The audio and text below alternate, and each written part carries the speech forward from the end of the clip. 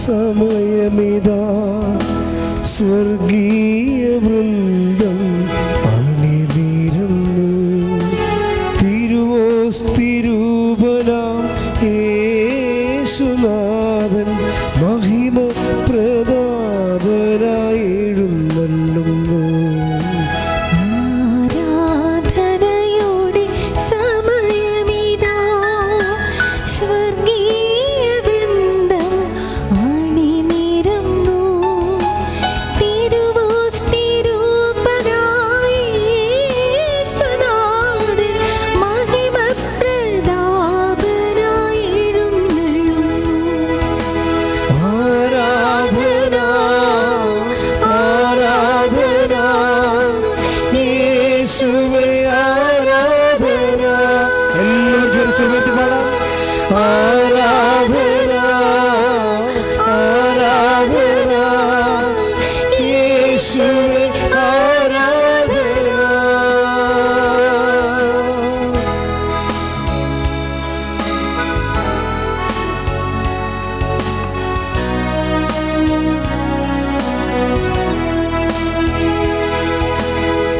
രക്താംബരം പോൽ ചുവന്ന എൻ പാപം വെൺമഞ്ഞുപോൽ ശുദ്ധമാക്കുവാനായി. രക്താംബരം പോൽ ചുവന്ന എൻ പാപം വെൺമഞ്ഞുപോൽ ശുദ്ധമാക്കുവാനായി. കാൽവരിക്കുരിശിൽ ചിന്തിയ രക്തത്താൽ എൻ പാപമെല്ലാം കഴുകണമേ. എൻ പാപമെല്ലാം കഴുകണം. കൈകൾ ഉയർത്തി ആരാധന ആരാധന യേശുവേ ആരാധന. സ്വരമുയർത്തി ഒന്ന് ചേർത്ത് പാടാം. ആരാധന ആരാധന യേശുവേ ആരാധന. ഒരിക്കൽ ചേർത്ത് പാടാം. ആരാധന ആരാധന യേശുവേ ആരാധന. സ്തുതിക്കട്ടെ. ഹല്ലേലൂയ ഹല്ലേലൂയ ഹല്ലേലൂയ. യേശുവേ സ്തുതി. ഹല്ലേലൂയ ഹല്ലേലൂയ ഹല്ലേലൂയ. യേശുവേ നന്ദി നന്ദി. ഹല്ലേലൂയ ഹല്ലേലൂയ ഹല്ലേലൂയ. യേശുവേ ആരാധന ആരാധന ആരാധന. ഹല്ലേലൂയ ഹല്ലേലൂയ. പരിശുദ്ധ പരമ ദിവ്യകാരുണ്യത്തിന് ആരാധനയും സ്തുതിയും പുകഴ്ചയും ഉണ്ടായിരിക്കട്ടെ. പരിശുദ്ധ പരമ ദിവ്യകാരുണ്യത്തിന് എന്നേരവും ആരാധനയും സ്തുതിയും പുകഴ്ചയും ഉണ്ടായിരിക്കട്ടെ. അധ്വാനഭാരം തളർത്തിടും നേരം അത്താണിയായെന്നും മാറുവാനായി. അധ്വാനഭാരം തളർത്തിടും നേരം അത്താണിയായെന്നും മാറുവാനായി. അടിപ്പിണരേൽക്കാൻ തിരുമനസായ നിൻ തിരുമാറിലായി നീ അഭയമേകൂ. തിരുമാറിലായി നീ അഭയമേകൂ. ആരാധന ആരാധന യേശുവേ ആരാധന ആരാധന ആരാധന ആരാധന. സ്നേഹമേ സ്നേഹമേ ആരാധന. ശ്രമിച്ച് പാടാം. ആരാധന ആരാധന സൗഖ്യമേ സൗഖ്യമേ ആരാധന. ശ്രമിച്ച് എല്ലാം ചേർന്ന് ആരാധന ആരാധന യേശുവേ ആരാധന ആരാധന ആരാധന ആരാധന. രക്ഷക രക്ഷക ആരാധന.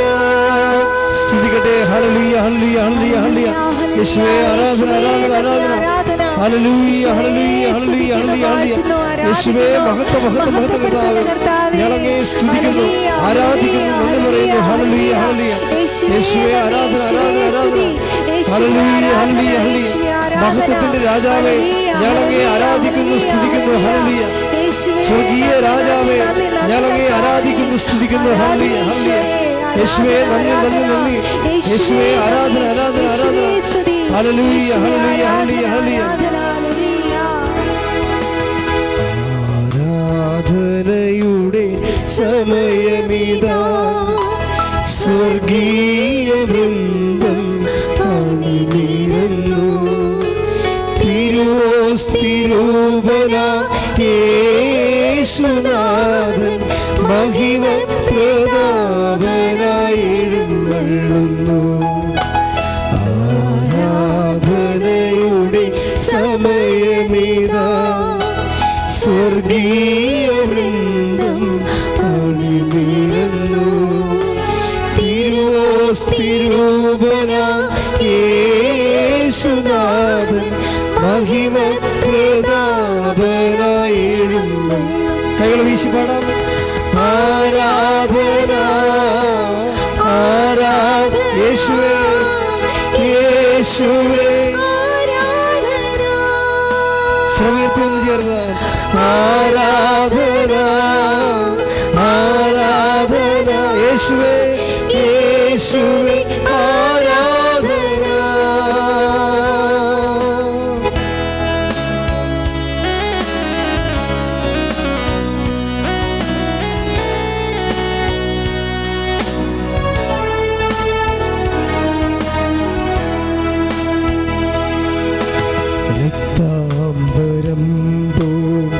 ചുവന്ന എൻ പാപം വെൺമഞ്ഞു പോൽ ശുദ്ധമാക്കുവാനാ രക്താംബരം പോൽ ചുവന്ന എൻ പാപം വെൺമഞ്ഞു പോൽ ശുദ്ധമാക്കുവാനാ കാൽവരി കുരിശിൽ ചിന്തിയ രക്തത്താൽ എൻ പാപമെല്ലാം കഴുകണമേ കാൽവരി കുരിശിൽ ചിന്തിയ രക്തത്താൽ എൻ പാപമെല്ലാം കഴുകണമേ എൻ പാപമെല്ലാം കഴുകണമേ കൈകൾ വീശി ആരാധന ആരാധന യേശുവേ യേശുവേ ആരാധന എല്ലാവരും ചേർന്ന് ഉറക്കെ പാടാം ആരാധന ആരാധന സ്നേഹമേ സ്നേഹമേ ആരാധന ആരാധന ആരാധന ആരാധന സൗഖ്യമേ സൗഖ്യമേ ആരാധന ആരാധന ആരാധന രക്ഷക രക്ഷക ആരാധന സ്തുതിക്കട്ടെ ഹല്ലേലൂയ ഹല്ലേലൂയ ഹല്ലേലൂയ യേശുവേ ആരാധന ആരാധന ആരാധന ആരാധന ഹല്ലേലൂയ ഹല്ലേലൂയ ഹല്ലേലൂയ ഹല്ലേലൂയ യേശുവേ നന്ദി നന്ദി നന്ദി ഹല്ലേലൂയ ആരാധന യേശുവേ നന്ദി ഹല്ലേലൂയ ഹല്ലേലൂയ ഹല്ലേലൂയ ഹല്ലേലൂയ പരിശുദ്ധ പരമ ദിവ്യകാരുണ്യത്തിന് ആരാധനയും സ്തുതിയും പുകഴ്ചയും ഉണ്ടായിരിക്കട്ടെ നിത്യസ്തുതിക്ക് യോഗ്യനായ പരിശുദ്ധ പരമ ദിവ്യകാരുണ്യത്തിന് എന്നേരവും ആരാധനയും സ്തുതിയും പുകഴ്ചയും ഉണ്ടായിരിക്കട്ടെ എന്നും നമ്മെ സ്നേഹിക്കുകയും പരിപാലിക്കുകയും ചെയ്യുന്ന പരിശുദ്ധ പരമ ദിവ്യകാരുണ്യത്തിന് എന്നേരവും ആരാധനയും സ്തുതിയും പുകഴ്ചയും ഉണ്ടായിരിക്കട്ടെ ആരാധന ആരാധന യേശുവേ ആരാധന ഉറക്കെ ചേർന്ന് പാടാം ആരാധന ആരാധന സ്നേഹമേ സ്നേഹമേ ആരാധന രക്ഷക ആരാധന ആരാധന ആരാധന രക്ഷക ആരാധന സൗഖ്യമേ ആരാധന ആരാധന ആരാധന സൗഖ്യ ഭാഗ്യമേ ആരാധന. ആരാധനയുടെ സമയമിതാ, സ്വർഗീയ വൃന്ദം അണിനിരന്നു. തിരുവോസ്തിരൂപന യേശുനാഥൻ മഹിമപ്രതാപനായി എഴുന്നള്ളുന്നു. ആരാധനയുടെ സമയമിതാ, സ്വർഗീയ വൃന്ദം അണിനിരന്നു. തിരുവോസ്തിരൂപന യേശുനാഥൻ മഹിമപ്രതാപനായി എഴുന്നള്ളുന്നു. കൈകൾ വീശി പാടാം. ആരാധന ആരാധന യേശുവേ യേശുവേ ആരാധന. ആരാധന ആരാധന സ്നേഹമേ സ്നേഹമേ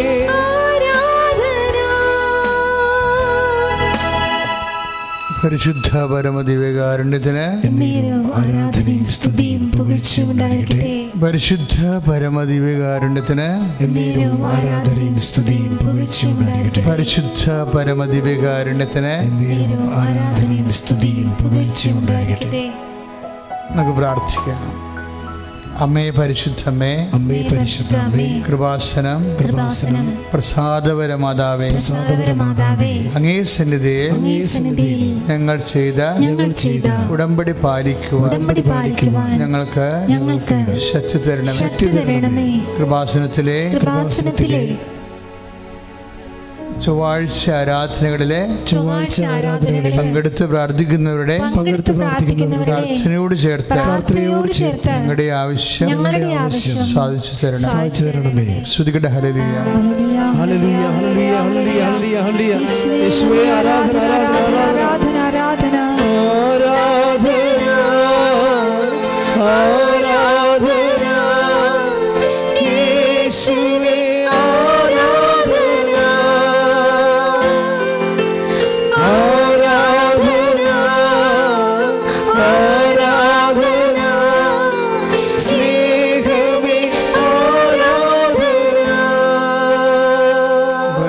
പരമദിവ്യകാരുണ്യത്തിന് ആരാധനയും സ്തുതിയും പുകഴ്ചയും ഉണ്ടായിരിക്കട്ടെ. പരിശുദ്ധ അമ്മേ, പരിശുദ്ധ അമ്മേ, കൃപാസനം പ്രസാദപരമാതാവേ, അങ്ങേ സന്നിധിയിൽ ഞങ്ങൾ ചെയ്ത ഉടമ്പടി പാലിക്കുവാൻ എന്റെ കുടുംബത്തിന് ശക്തി തരണമേ. കൃപാസനത്തിലെ മരിയൻ ഉടമ്പടി നൊവേനയിലെ പങ്കെടുത്ത് പ്രാർത്ഥിക്കുന്നവരുടെ പ്രാർത്ഥനയോട് ചേർത്ത് എന്റെ ആവശ്യം സാധിച്ചു തരണം. ഹല്ലേലൂയ ഹല്ലേലൂയ ഹല്ലേലൂയ ഹല്ലേലൂയ. യേശുവേ ആരാധന ആരാധന ആരാധന ആരാധന യേശുവേ ആരാധന ആരാധന ആരാധന സ്നേഹമേ ആരാധന. പരിശുദ്ധ പരമദിവ്യകാരുണ്യത്തിന് ആരാധനയും സ്തുതിയും പുകഴ്ചയും ഉണ്ടാകട്ടെ. അമ്മേ പരിശുദ്ധ അമ്മേ, അമ്മേ പരിശുദ്ധ അമ്മേ, കൃപാസനം പ്രസാദപരമാതാവേ, അങ്ങേ സന്നിധി എന്റെ പ്രിയപ്പെട്ടവർക്കായി ഞാൻ ചെയ്ത ഉടമ്പടി പാലിക്കുവാൻ എനിക്ക് ശക്തി തരണമേ. കൃപാസനത്തിലെ ലൈവ് ധ്യാനങ്ങളിലെ പങ്കെടുത്ത് പ്രാർത്ഥിക്കുന്നവരുടെ പ്രാർത്ഥനയോട് ചേർത്ത് എന്റെ ആവശ്യം സാധിച്ചു തരണം.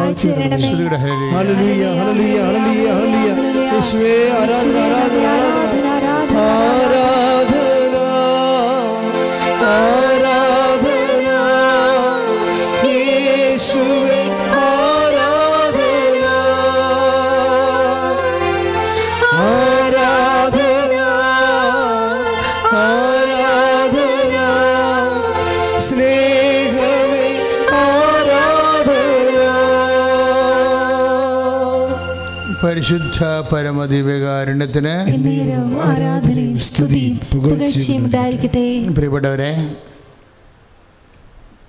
നമ്മൾ പരിശുദ്ധാത്മാവിനെ അഭിഷേകത്തിന് വേണ്ടി പ്രത്യേകം പ്രാർത്ഥിക്കാൻ പോവുകയാണ്.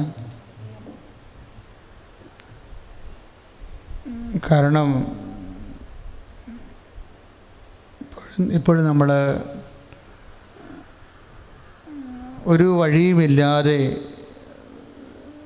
ഒരു ഗദ്രു കിട്ടാൻ വേണ്ടി എങ്ങനെയാണ് ഒരു പോംവഴി, എന്താണ് ചെയ്യുക, ഒരു തലയിൽ ഒന്നും തോന്നണില്ലല്ലോ, എന്ത് ചെയ്യും എന്നൊക്കെ പറഞ്ഞ് നമ്മൾ കുഴങ്ങേണ്ട സമയമുണ്ട്. നമ്മുടെ ജീവിതത്തിൽ ഒരാഴ്ചയിൽ ഒരു പ്രാവശ്യമെങ്കിലും ഇങ്ങനെ മനുഷ്യൻ ഇങ്ങനെ കുഴങ്ങിപ്പോകും. കുഴങ്ങുന്ന സമയത്ത് സത്യം പറഞ്ഞു കഴിഞ്ഞാൽ നമ്മുടെ ജീവിതത്തിൻ്റെ എല്ലാ ദുർഘട സന്ധികളിലും ദൈവത്തിന് പ്രത്യേകമായ വഴികളുണ്ട്. നമ്മൾ കുഴങ്ങുമ്പോൾ നമ്മൾക്കാണ് ആ ഒരു പ്രത്യേക സബ്ജക്റ്റിൽ പ്രത്യേക ദുർഘടാവസ്ഥയിൽ വഴി കാണാത്തത്. പക്ഷേ വിശ്വാസിയുടെ വിജയം എന്താണ്? അവൻ വിശ്വസിക്കുന്ന ദൈവത്തിന്. ഇപ്പം നമ്മൾക്കറിയാം, ഈശോ പറഞ്ഞില്ലേ, എന്താ പറഞ്ഞത്? ഞാനാകുന്നു വഴിയും സത്യവും ജീവനും. അപ്പോൾ നമ്മൾ വിശുദ്ധ യോഹന്നാൻ്റെ സുവിശേഷമാണല്ലേ, എല്ലാവർക്കും അറിയാവുന്നൊരു വചനമാണ്. 14-ാം അധ്യായത്തിൻ്റെ 6-ാമത്തെ വാക്യം ഒന്നേറ്റ് പറഞ്ഞ്, ഞാനാകുന്നു വഴിയും സത്യവും ജീവനും. അപ്പോൾ എല്ലാം ഇപ്പം നിത്യജീവൻ്റെ വിഷയമായാലും നമ്മുടെ അനുദിന ജീവിതത്തിൻ്റെ ആവശ്യമായാലും എല്ലാത്തിൻ്റെയും വഴി ആരാണ്? ക്രിസ്തുവാണ്. ഇപ്പം നമ്മൾ വിശ്വാസിയായിരിക്കുക എന്ന് വെച്ച് കഴിഞ്ഞാൽ എന്താണ് വിശ്വസിക്കണത്? ക്രിസ്തുവാണ് എല്ലാമെന്ന് വിശ്വസിക്കുകയാണ്. ആദിമസഭയുടെ ശക്തമായ വിശ്വാസങ്ങളിലൊന്നാണ് എന്താണ്? ക്രിസ്തു എല്ലാമാണെന്ന്. ഇപ്പോൾ നമ്മൾ കൊളോസ്യൻസിലൊക്കെ വായിക്കുമ്പോൾ 3:11 അല്ലേ, അതായത് ക്രിസ്തു എല്ലാമാണ്. ക്രിസ്തു എല്ലാം, അത് ഭയങ്കര വാക്കാണത്. ഒന്ന് പറഞ്ഞേ, ക്രിസ്തു എല്ലാമാണ്. അപ്പോൾ വഴി മാത്രമല്ല, ലക്ഷ്യവും ക്രിസ്തുവാണ്. അതാണ് ക്രിസ്തു എല്ലാമാണെന്ന് പറയാൻ കാരണം. വഴി മാത്രമല്ല, ക്രിസ്തു എല്ലാമാണ്. അപ്പോൾ ക്രിസ്തുവിലുണ്ട്. നമ്മളിപ്പോൾ ദുർഘടാവസ്ഥയിൽ ഇരിക്കുന്ന ഈ വിഷയത്തിന് ഒരു സമാധാനം ക്രിസ്തുവിലുണ്ട്. നിങ്ങളൊന്ന് പറഞ്ഞേ, എൻ്റെ ദുർഘടാവസ്ഥയിൽ വരുന്ന എല്ലാ വിഷയത്തിനും സമാധാനം ക്രിസ്തുവിൽ ഉണ്ട്. അപ്പം ഒരു വിശ്വാസിയുടെ ഏറ്റവും വലിയ വിശ്വാസം അതാണ്. എന്താണ്? ക്രിസ്തുവിൽ എല്ലാത്തിനും സമാധാനമുണ്ട്. സാമ്പത്തിക വിഷയങ്ങൾക്ക് മാത്രമല്ല, രോഗത്തിൻ്റെ വിഷയങ്ങൾ മാത്രമല്ല, നിൻ്റെ രോഗത്തിന് ഒരു വൈദ്യനെ കണ്ടെത്തണം, ഏത് ആശുപത്രി സെലക്ട് ചെയ്യണ വിഷയത്തിന് മാത്രമല്ല, നീ പഠിക്കുന്ന വിദ്യാർത്ഥിയാണെങ്കിൽ ആ പഠിക്കുന്ന വിഷയത്തിന് എവിടെ പഠിക്കണം, എന്ത് പഠിക്കണം, അങ്ങനെ എല്ലാം, അല്ലെങ്കിൽ വീട് വെക്കുക, എപ്പോഴും വീട് വെക്കണം, ഇങ്ങനെ എല്ലാത്തിനും അതാണ് പറയണത്. എല്ലാം. ഇപ്പം നിനക്ക് മക്കളില്ല, വർഷങ്ങളായെന്ന് വിചാരിച്ചോ. ഇപ്പം നിങ്ങൾക്ക് ഗൂഗിൾ മീറ്റ് കൂടുമ്പോഴറിയാം. ഗൂഗിൾ മീറ്റ് എന്ന് പറയുമ്പോൾ നിങ്ങൾക്ക് അറിയാമല്ലോ, ഓൺലൈനാണ് ആ പ്രാർത്ഥന മുഴുവനും അല്ലേ. ഗൂഗിൾ മീറ്റിൽ വരുന്ന സാക്ഷ്യങ്ങളെല്ലാം വരണത് എവിടുന്നാണ്? ഓൺലൈൻ ഉടമ്പടി നിന്നാണ് ആ സാക്ഷ്യം വരണതെല്ലാം. ഈ ആളെ കാണുന്നില്ല, ആളിവിടെ വരുന്നില്ല, വേറെ ഒരു രാജ്യത്താണ് അവർ ജീവിക്കണത്, പ്രത്യേക ഘട്ടത്തിലാണ്, അവരുടെ കയ്യിൽ എന്നാ ഉണ്ട്, ഇങ്ങനെ കുത്താൻ പറ്റിയ ഒരു വിരലും ഒരു മൊബൈലും ഉണ്ട്. ഒരു വിരലും ഒരു മൊബൈലും കൊണ്ട് പ്രാർത്ഥിക്കുന്നൊരു കാലമാണിത്. കാലം എന്തുമാത്രം മാറിപ്പോയല്ലേ ശരിക്കും. പണ്ട് നമ്മൾ ചുണ്ടുകൊണ്ടും മുട്ടുകൊണ്ടും എന്തൊക്കെ പ്രാർത്ഥിക്കും, അതിപ്പോൾ പ്രാർത്ഥിക്കുന്നുണ്ട് നമ്മൾ. പക്ഷേ ഇന്നിപ്പോൾ പ്രാർത്ഥിക്കുന്നത് ഈ ഒരു വിരൽ കൊണ്ടാണ്, ചൂണ്ടാണി വിരൽ കൊണ്ടാണ് ഇങ്ങനെ കുത്തിയാണ് പ്രാർത്ഥിക്കുന്നത് മനുഷ്യൻ. ഓൺലൈൻ ഉടമ്പടി അല്ലെങ്കിൽ ഐടെക് ആൻഡ് പെയർ റിക്വസ്റ്റ് അല്ലെങ്കിൽ ഗൂഗിൾ മീറ്റ് എല്ലാം ചെയ്യണത് നമ്മൾ, അല്ലെങ്കിൽ ഇങ്ങനെ തോണ്ടി ചെയ്യും അല്ലേ, സെൽഫ്. അപ്പോൾ ഈ നമ്മൾ ടച്ച് ഫോണാണെങ്കിൽ നമ്മൾ വിരലുകൊണ്ട് തോണ്ടിയാണ് പ്രാർത്ഥിക്കണത്. പണ്ട് പ്രാർത്ഥിക്കുമ്പോൾ പറയും ഈ വിരൽ, ചൂണ്ടാണി വിരൽ ഏറ്റവും കുഞ്ഞൻ വിരലാണെങ്കിലും ദൈവത്തിൻ്റെ മുമ്പിൽ കൈകൂപ്പുമ്പോൾ ഏറ്റവും മുമ്പിൽ വരുന്നത് അവനാണെന്ന് പറയും. പക്ഷേ ഇന്ന് പ്രാർത്ഥിക്കുമ്പോൾ വിരൽ മാറിപ്പോയി. ഇന്ന് നമ്മൾ പ്രാർത്ഥിക്കുന്നത് ഈ വിരൽ കൊണ്ടാണ്, ഇതിങ്ങനെ തോണ്ടി പ്രാർത്ഥിക്കും. കാലം മാറി, വിരലിൻ്റെ തസ്തികയും ഒക്കെ അങ്ങ് മാറുകയാണ് ശരിക്കും. ഇങ്ങനെ മാറുമ്പോഴും അതായത് എന്നിട്ട് ആ മനുഷ്യൻ സാക്ഷ്യം പറയണത് കേൾക്കണം. നിങ്ങൾ ഒരു ദിവസം 4 സാക്ഷ്യം വെച്ചാണ് നമ്മൾ കൃപാസനത്തിൽ അപ്ലോഡ് ചെയ്യണത്. അത്ര സമയമുള്ളൂ, അതുകൊണ്ടാണ്. എത്ര സാക്ഷ്യം വേണമെങ്കിൽ നമുക്കിടാം. പക്ഷെ ഞാൻ പറഞ്ഞു വരുന്നതിൻ്റെ കാരണം എന്താ, എല്ലാത്തിനും ഉത്തരം ക്രിസ്തുവിലുണ്ട്. ഇത് നിൻ്റെ ഹൃദയത്തെ നീ ഇങ്ങനെ പഠിപ്പിച്ചുകൊണ്ടിരിക്കണം. വിശ്വാസി എപ്പോഴും പഠിപ്പിക്കേണ്ടതാണ്. എന്താണ്? ഹൃദയത്തിനോട് പറയണം. എന്താണ്? എല്ലാത്തിനും ഉത്തരം ദൈവത്തിലുണ്ടെന്ന്. ഇപ്പം പരിശുദ്ധ അമ്മ ദേവമാതാവിൻ്റെ ഏറ്റവും വലിയ സംഭവം എന്താണ്? മനസ്സിലാകാത്ത വഴി കുഴങ്ങണ അവസ്ഥയിൽ അമ്മ ഹൃദയത്തിലേക്ക് അങ്ങ് സംഗ്രഹിച്ച് കളയും. എന്താ കാര്യം? ഹൃദയത്തിലെ ദൈവത്തിൻ്റെ ഇരിപ്പിടമാണ്. ഇപ്പം 2:19 നമ്മളെപ്പോഴും ധ്യാനിക്കണം. കാര്യം മരിയൻ ധ്യാനത്തിനുള്ള പ്രശ്നം എന്ന് വെച്ചാൽ വളരെ വചനങ്ങൾ കുറവാണ്. പിന്നെ അതിൻ്റെ മരിയൻ ഷാഡോ വേർഡുകളാണ് നമ്മൾ പ്രാർത്ഥനയിൽ ദൈവം നമുക്ക് വെളിപ്പെടുത്തി തന്നാൽ നമ്മളതിൻ്റെ പുറകെ സഞ്ചരിക്കുന്നത്. അപ്പം 2:19 യേശുവിൻ്റെ അമ്മ എല്ലാം ഹൃദയത്തിൽ സംഗ്രഹിച്ചു. ഇപ്പം 2-3 പ്രാവശ്യം അത് കിടക്കുന്നുണ്ട്.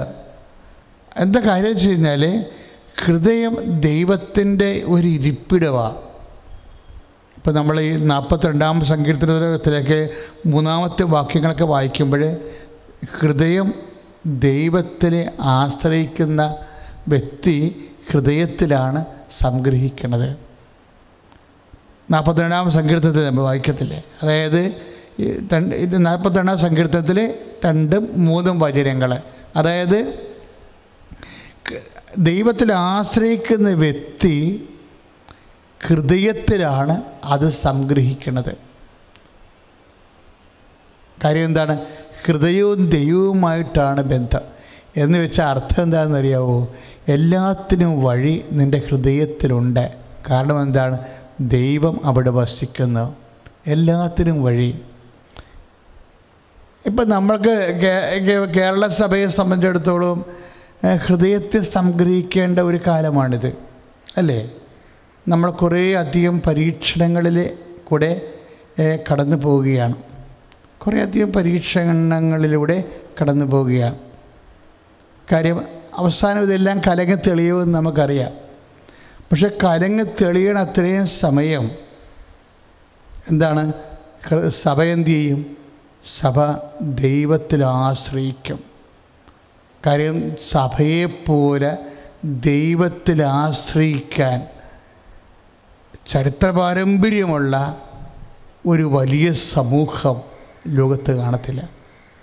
കാര്യം സഭ എപ്പോഴും കേരളത്തിലെ സഭ അല്ലെങ്കിൽ ആസ്ട്രേലിയയിലെ സഭ, ആഫ്രിക്കയിലെ സഭ എന്നല്ല പറയേണ്ടത്. ആഗോള സഭ ഒരു ശരീരമാണ്. അതെവിടെയെങ്കിലും എന്തെങ്കിലും വിങ്ങിയാൽ മുഴുവനായി വിങ്ങും. കാര്യം നമ്മളൊത്തിരിയേറെ ഇപ്പം ഇറാഖ് യുദ്ധത്തിൽ ഒരു കുഞ്ഞ് കെട്ടിടം ഇടിഞ്ഞ് വീണ് ബോംബെ വർഷത്തിൽ കെട്ടിടം ഇടിഞ്ഞ് വീണ് ആ കുഞ്ഞ് കെട്ടിടത്തിൻ്റെ ഇടയ്ക്ക് കിടന്ന് കുഞ്ഞ് മരിച്ചുപോയി. ഇപ്പം നമ്മുടെ ഹൃദയമൊക്കെ തകർന്നു പോയില്ലേ? അത് ആ കാഴ്ച കാണുമ്പോൾ അതിനെന്തുമാത്രം പ്രതിരോധങ്ങൾ നമ്മുടെ നാട്ടിൽ തന്നെ ഉണ്ടായി. അമേരിക്കൻ സാമ്രാജ്യത്തെ ശക്തികൾക്കെതിരെയുള്ള പ്രതികരണമായാലും പക്ഷേ ഇപ്പോഴീ ദിവസങ്ങളിൽ 600 കുഞ്ഞുങ്ങളാണ് മരിക്കപ്പെട്ടിരിക്കുന്നത്. 600 കുഞ്ഞുങ്ങളുടെ ശവമടക്കാണ് ഇന്നലെ നടന്നിരിക്കുന്നത്. തീവ്രവാദ സംഘങ്ങളെ കുഞ്ഞുങ്ങളെ കൊണ്ടുപോയി കൊന്നുകളഞ്ഞതാണ്. ഹെറോദിസിൻ്റെ 2 ലക്ഷം കുഞ്ഞുങ്ങളെ അനുസ്മരിപ്പിക്കുന്ന രീതിയിലാണ് ക്രിസ്മസ് കാലത്ത് 600 കുഞ്ഞുങ്ങളെ കൊന്നുകളഞ്ഞിരിക്കുന്നത്. കേരളത്തിലോ ഇന്ത്യയിലോ ആരും ചോദിച്ചില്ലല്ലോ. ചോദിച്ചോ? ഇല്ല. സഭയുടെ കുഞ്ഞുങ്ങൾ വേട്ടയാടപ്പെടുമ്പോഴും മരിക്കുമ്പോഴും ആരും ചോദിക്കത്തില്ല. കാരണം അതുപോലെയുള്ള ഉച്ചനീചത്വങ്ങളും അനീതികളും നമ്മൾ കാലാകാലങ്ങളോടെ അനുഭവിച്ചാണ് ഇവിടെ എത്തിയത്. പക്ഷെ ഒരു കാര്യം സത്യമാണ്, നമ്മുടെ ദൈവം നമ്മളെ കൈവിടത്തില്ല. ഇത് ഹൃദയത്തിൽ സംഗ്രഹിക്കുന്നുണ്ട. അതിപ്പോൾ സഭയുടെ പൊതുപ്രശ്നമായാലും നിൻ്റെ ജീവിതത്തിൻ്റെ വ്യക്തിപരമായ പ്രശ്നമായാലും നമ്മുടെ ജീവിതത്തിലൊക്കെ ഹൃദയത്തിൽ സംഗ്രഹിക്കേണ്ട, ദൈവത്തെ സമർപ്പിക്കേണ്ട വലിയ കാലമാണിത്. വലിയ കാലമുണ്ടാകും. പക്ഷെ ഒരു കാര്യം എൻ്റെ സഹോദരൻ മനസ്സിലാക്കേണ്ടത്, ഇപ്പോൾ തന്നെ നമ്മളിപ്പോൾ ഇപ്പോൾ വന്നിട്ടുള്ള കേസുകൾ തന്നെയാണ്. നമുക്കറിയാം, മേൽക്കോടതി വരുമ്പോൾ എല്ലാ നിയമപണ്ഡിതന്മാരും പറയണത് ഇത് മേൽക്കോടതി വരുമ്പോൾ ഇത് സത്യം തെളിയുമെന്നാണ്. കീഴ്ക്കോടതിയിൽ വന്ന വിധിയിൽ അപ്പം അതുകൊണ്ടാണ് അവർ ധൃതി പിടിച്ച് ക്രിസ്മസ് കാലത്ത് കോടതി പോലും അടച്ചിട്ടിരിക്കുന്ന സമയത്ത് ജാമ്യം കിട്ടരുതെന്ന് വിചാരിച്ചാണ് ആ കുറിഞ്ഞിക്ക് കൊണ്ടുപോയി ശിക്ഷ വിധിച്ചിരിക്കണേ. അപ്പം ബോധപൂർവം അതായത് അവർക്കറിയാം ഇപ്പം ശിക്ഷിച്ചില്ലെങ്കിൽ ഇപ്പോൾ ചില പോലീസുകാർക്കറിയാം ഇത് ജാമ്യം കിട്ടുന്ന കേസാണ്, വ്യക്തി ജാമ്യം പോലും മതി, ഇതിനെ സ്റ്റേഷനിൽ കൊണ്ടുപോയാൽ ജാമ്യം കിട്ടും.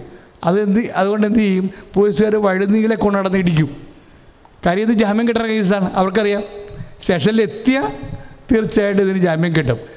അത് അവർക്കറിയാവുന്നത് കൊണ്ടാണ് അവർ വഴുനീളെ അടിക്കണത്.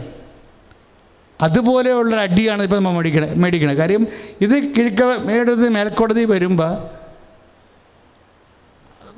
ഇതൊരു ഒത്തിരിയേറെ ലൂപ്ഹോളുകളല്ലേ. ഇപ്പം ഞാൻ പറയണമല്ലോ, നമ്മുടെ മാധ്യമങ്ങൾ തന്നെ എന്തെല്ലാമാണ് ഇപ്പം തിരിച്ചു പറയാൻ തുടങ്ങിയിരിക്കുന്നത്. മാധ്യമങ്ങൾ, അതായത് ഒരു മനുഷ്യൻ അയാൾ പറഞ്ഞ അയാൾ കള്ളനല്ലെന്ന്, ആ സാക്ഷി പറയണത് ഞാൻ കള്ളനല്ലെന്നാണ് പറയണത്. പക്ഷേ എന്നെ ഇവർ കള്ളനാക്കിയതാണെന്നാണ്. ആര് കള്ളനാക്കി? ഈ കേസ് ഫാബ്രിക്കേറ്റ് ചെയ്തവർ കള്ളനാക്കി. എന്തുകൊണ്ടാണ് കള്ളനാക്കാൻ കാരണം? കള്ളനിയല്ലേ രാത്രി ആ സമയത്ത് അവിടെ ചെല്ലാൻ പറ്റത്തുള്ളൂ, അല്ലെ പിന്നെ അയാൾ എന്തിനു വന്നെന്ന് പറയണ്ടേ. ഇപ്പം 2 കാര്യം അയാൾക്ക് ചാർത്തി കൊടുത്തിരിക്കുകയാണ്. ഒന്ന് കഞ്ചാവാണ്, ഒന്ന് കള്ളനാണെന്ന്. നമ്മുടെ കുറ്റാന്വേഷണ രീതികൾ കണ്ടില്ലേ? അതായത് ഒരു കള്ളനോ എന്ന് ചാപ്പ കുത്തിയിട്ട് അയാൾ കഞ്ചാവുകാരനാണെന്ന് പറഞ്ഞിട്ട് അയാളുടെ സാക്ഷ്യമാണ് 2 ജന്മങ്ങളെ, സമർപ്പിത ജീവിതങ്ങളെ ജയിലിൻ്റെ ഉള്ളിൽ അടച്ചിടാൻ വേണ്ടി നിയമസംഹിത, അത്രയേ ഉള്ളൂ നിയമസംഹിതയ്ക്ക് ഉപയോഗിക്കാൻ. അപ്പോൾ അവിടെ എവിടെയോ എന്തൊക്കെ ഒരു മിസ്റ്റേക്കുകൾ നമുക്കറിയാം, പൊരുത്തക്കേടുകൾ. ഞാൻ പറയണതല്ല, മാധ്യമങ്ങൾ പറയണതാണ്. മാധ്യമങ്ങളുടെ പേരൊക്കെ ഇതുപോലെ ഒഫീഷ്യൽ വേദിയിൽ പറയണത് ശരിയല്ലാത്തത് കൊണ്ട് നിങ്ങൾക്കറിയാം. അച്ഛൻ്റെയൊക്കെ ഫേസ്ബുക്ക് നോക്കിയാൽ നിങ്ങൾക്കറിയാം ഏത് മാധ്യമമാണ് ഇങ്ങനെയൊക്കെ സംസാരിച്ചിരിക്കണമെന്ന് അറിയാൻ പറ്റും. അപ്പോൾ ഇങ്ങനെ കുറേ വിഷയങ്ങൾ അതെന്ന് ഇന്ത്യയിൽ പോലും കേട്ടുകേൾവിയില്ലാത്ത ചികിത്സയും അതുപോലെ തന്നെ ചികിത്സാ രീതികളും അതുപോലെ തന്നെ ഓപ്പറേഷനും ഒക്കെ ഈ കേസിനകത്ത് കൊണ്ടുവരികയും ഹെമിനോപ്ലാസ്റ്റ് പോലെയുള്ള കേസുകൾ കൊണ്ടുവരികയും, ഞാൻ പറയണത് വെച്ചാൽ എല്ലാം കൂടി നോക്കുമ്പോൾ എല്ലായിടത്തും അക്ഷരത്തെറ്റുകൾ ഒത്തിരിയുണ്ട്. അക്ഷരത്തെറ്റുകളും തിരുത്തലുകളുമുണ്ട്. 30 തിരുത്തലുകൾ വരെയാണുള്ളത്. ആ നാർക്കോട്ടിക് സിസ്റ്റത്തിലൊക്കെ 30 തിരുത്തലുകളുണ്ട്. ഞാൻ പറഞ്ഞത് വെച്ചാൽ ഇങ്ങനെ കുറേ ഇരകൾ ആരാണെന്ന് നമുക്കറിയത്തില്ല. നമുക്ക് തീർച്ചയായിട്ടും ആ സിസ്റ്റർ, മരിച്ചുപോയ സിസ്റ്ററിനോട് സഭയ്ക്ക്, കാര്യം സഭയുടെ സന്തതിയാണല്ലോ, അവരെങ്ങനെയാണ് മരിച്ചതെന്ന് ഇന്നും കൃത്യമായിട്ട് പറയാനുള്ള നിയമത്തിൻ്റെ വളരെ അത് സ്ഥാപിക്കാനുള്ള പങ്കപ്പാടുകൾ ഭയങ്കരമാണ്. ഞാൻ എന്താ സംസാരിക്കണമെന്ന് വെച്ച് കഴിഞ്ഞാൽ അത്രയും നമ്മൾ അനീതി അനുഭവിക്കുന്നുണ്ട്. ഏതെല്ലാം കാലങ്ങളിൽ സഭയായാലും ശരി, ഈ പരീക്ഷണ ഘട്ടങ്ങളിലൊക്കെ എല്ലാം ഇതെല്ലാം കലങ്ങി തെളിഞ്ഞ് സത്യം നേരെ വരുന്നൊരു സമയമുണ്ട്. പക്ഷേ അതുവരെ നമ്മൾ പ്രാർത്ഥിച്ചുകൊണ്ടിരിക്കണമെന്ന് ഞാൻ പറഞ്ഞത്. ബുദ്ധിയല്ല ഇവിടെ വേണ്ടത്, തർക്കങ്ങളുമല്ല. തർക്കവും ബുദ്ധിയും ഒന്നും ആധ്യാത്മികതയിലുള്ള വിഷയങ്ങളല്ല. അല്ലെങ്കിൽ കർത്താവിനെ തർക്കിക്കുന്നവരോട് ദൈവം അത്ര നല്ല ഒരു മനസ്സല്ല സൂക്ഷിക്കണത്. നിങ്ങൾ തർക്കിക്കുന്നവരോട് ഇപ്പം നമുക്ക് തന്നെ ഒരു അശനിബാധം വന്നിരിക്കുകയാണ്. ഇതിൻ്റെ പേരിൽ ഇപ്പോൾ ദൈവം ഇത് കാണുന്നില്ലേ, ഇതറിയുന്നില്ലേ? നമ്മുടെ ജീവിതത്തിൽ നമുക്കൊരു വിഷയം വരുമ്പോൾ നമുക്ക് ചോദിക്കാം, ദൈവം ഇത് അറിയണില്ലേ, ദൈവം ഇത് കാണുന്നില്ലേ എന്ന് ചോദിക്കാം. ശരിക്കും പറഞ്ഞാൽ അങ്ങനെ ഒരു ചോദ്യം ഒരു വിശ്വാസിയിൽ നിന്ന് ദൈവം പ്രതീക്ഷിക്കണില്ല. അതാണ് പരിശുദ്ധ അമ്മ നമുക്ക് നൽകുന്ന ഒരു സൂചന. എന്ന് വെച്ചാൽ ഹൃദയത്തെ സംഗ്രഹിച്ചു. അമ്മയ്ക്ക് വേണേ ചോദിക്കാം, ചോദിച്ചിരുന്നെങ്കിൽ തീർച്ചയായിട്ടും കിട്ടിയേന. ഇപ്പോൾ ഒരു പെറ്റ് കിടക്കാൻ ഒരു സ്ഥലം അമ്മയ്ക്ക് തീർച്ചയായിട്ടും ചോദിക്കാം. ന്യായമായ ചോദ്യമാണ്. നമ്മുടെ ന്യായമായ ചോദ്യങ്ങൾ പോലും ആവശ്യങ്ങൾ പോലും ചോദിക്കേണ്ടാത്തൊരു സമയമുണ്ട്. അതെന്തിൻ്റെ സമയമാണ്? ദൈവത്തിൽ സമർപ്പിക്കുന്ന സമയമാണ്. ഇപ്പം 2:19 അമ്മ ഹൃദയത്തിൽ സംഗ്രഹിച്ചു എന്ന് പറഞ്ഞാൽ അമ്മയുടെ ബുദ്ധിക്ക് പിടികിട്ടാത്ത കാര്യങ്ങളാണ് സംഭവിച്ചുകൊണ്ടിരിക്കുന്നത്. ചിന്തയ്ക്ക് പിടികിട്ടാത്ത കാര്യങ്ങളാണ് സംഭവിച്ചുകൊണ്ടിരിക്കുന്നത്. അങ്ങനെ നമ്മുടെ ജീവിതത്തിലും വരും. ന്യായവും നീതിയും വിശ്വാസവും വിശുദ്ധിയുമൊക്കെ ആയിട്ട് നമ്മൾ ജീവിച്ചാലും തീർച്ചയായിട്ടും നമ്മൾക്ക് കുരിശുകൾക്ക് കുറവൊന്നും ഉണ്ടാകത്തില്ല. കാര്യം നമ്മളുടെ ന്യായവും നീതിയും വിശ്വാസവും വിശുദ്ധിയുമായിട്ട് ജീവിതവും ജീവിത ക്ലേശങ്ങളും തമ്മിൽ കണക്റ്റഡ് അല്ല. നമ്മളെങ്ങനെ വിശുദ്ധിയോടെ ജീവിച്ചാലും നിങ്ങൾ ദൈവത്തോട് ബാർഗെയിൻ ചെയ്യണത് അതാണല്ലോ. കാരണം ഞാൻ വിശുദ്ധിയോടെ ജീവിച്ചില്ലേ, ന്യായമായിട്ട് ജീവിച്ചില്ലേ, ആരെങ്കിലും വഞ്ചിച്ചിട്ടുണ്ടോ, എന്നിട്ടും എനിക്കിങ്ങനെ സംഭവിച്ചെന്നല്ലേ ആൾക്കാർ പറയണത്. പക്ഷേ അത് അങ്ങനെ പറയാമെങ്കിൽ ദൈവത്തോട് പറയുമ്പോൾ സ്വാഭാവികമായിട്ടും അതൊരു പ്രാർത്ഥനയുടെ രൂപമാണ് വരണത്. പക്ഷെ അങ്ങനെ പ്രാർത്ഥിക്കാമെങ്കിൽ പോലും അതിൻ്റെ ഏറ്റവും മുന്തിയ രൂപം എന്താണ്? ദൈവത്തിന് മൗനമായിട്ട് സമർപ്പിക്കുകയാണ് ചെയ്യേണ്ടത്. അപ്പം നമ്മുടെ ജീവിതത്തിലൊരു വിഷയം വന്നാൽ നമുക്ക് പിടികിട്ടണില്ല. ഇപ്പം ചില പറഞ്ഞില്ല, ഞാൻ എന്തുമാത്രം വിശുദ്ധിയോടെയാണ് കുഞ്ഞുങ്ങളെ വളർത്തിയത്, ഞാൻ തന്നെ പ്രാർത്ഥിച്ച് വിശുദ്ധ ജീവിതം നയിച്ചിട്ടാണ് കുഞ്ഞുങ്ങളെ വളർത്തിയത്, കുഞ്ഞുങ്ങൾ വഴിതെറ്റിപ്പോയെന്ന് അമ്മമാർ പറയണില്ലേ? പറയണത് ശരിയാണ്.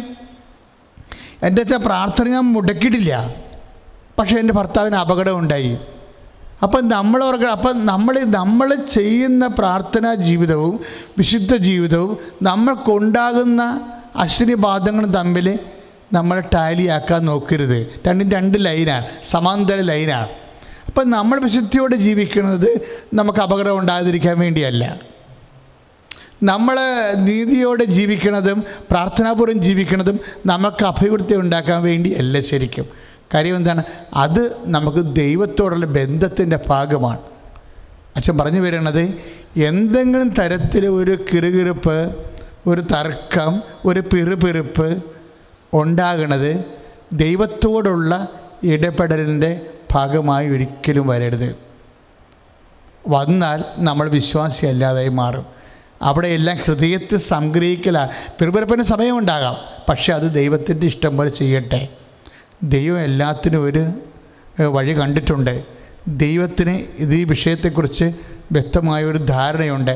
അത് ദൈവം ഒരു സമയമാകുമ്പോൾ, ദൈവത്തിന് മനസ്സിൽ സമയമാകുമ്പോൾ അത് വെളിപ്പെടുത്തിക്കൊള്ളും എന്ന് വിചാരിച്ചുകൊണ്ട് സമർപ്പിക്കാനുള്ള ഒരു ശക്തിയാണ് ഈ വിശ്വാസിക്ക്, തെളിഞ്ഞ വിശ്വാസിക്ക് വേണ്ടത്. നമുക്ക് പ്രാർത്ഥിക്കാം. കർത്താവായ ദൈവമേ, കർത്താവായ ദൈവമേ, അങ്ങയുടെ ജീവിതത്തിൽ ഞങ്ങളുടെ ജീവിതത്തിലെ ദൈവത്തോട് തർക്കിക്കേണ്ട, എന്തുകൊണ്ട് ദൈവം ഇങ്ങനെ ചെയ്തുവെന്ന് ചിന്തിക്കേണ്ട, പിറുപിറുക്കേണ്ട സമയമുണ്ടാകുമ്പോഴേ കർത്താവേ, പരിശുദ്ധ അമ്മയെ പോലെ സമ്പൂർണമായി ദൈവതിരുസന്നിധിയിൽ പരിഭവപ്പെടാതെ പിറുപിറുക്കാതെ ദൈവത്തിലെ ആശ്രയിക്കാനും ഹൃദയത്തിലെ സംഗ്രഹിക്കാനും സമർപ്പിക്കുവാനും പരിശുദ്ധാത്മാവേ എന്നെ അഭിഷേകം ചെയ്യണം. ഹല്ലേലൂയ, ഹല്ലേലൂയ, ഹല്ലേലൂയ, ഹല്ലേലൂയ, ഹല്ലേലൂയ. യേശുവേ നന്ദി, ഹല്ലേലൂയ, ഹല്ലേലൂയ, ഹല്ലേലൂയ, ഹല്ലേലൂയ. യേശുവേ സ്തുതി, ഹല്ലേലൂയ, ഹല്ലേലൂയ, ഹല്ലേലൂയ. തീ പോലെ ഇറങ്ങണമേ, അഗ്നിനാവായി പതിയണമേ, കൊടുങ്കാറ്റായി വീശണമേ, ആത്മനദിയായി ഒഴുകണമേ.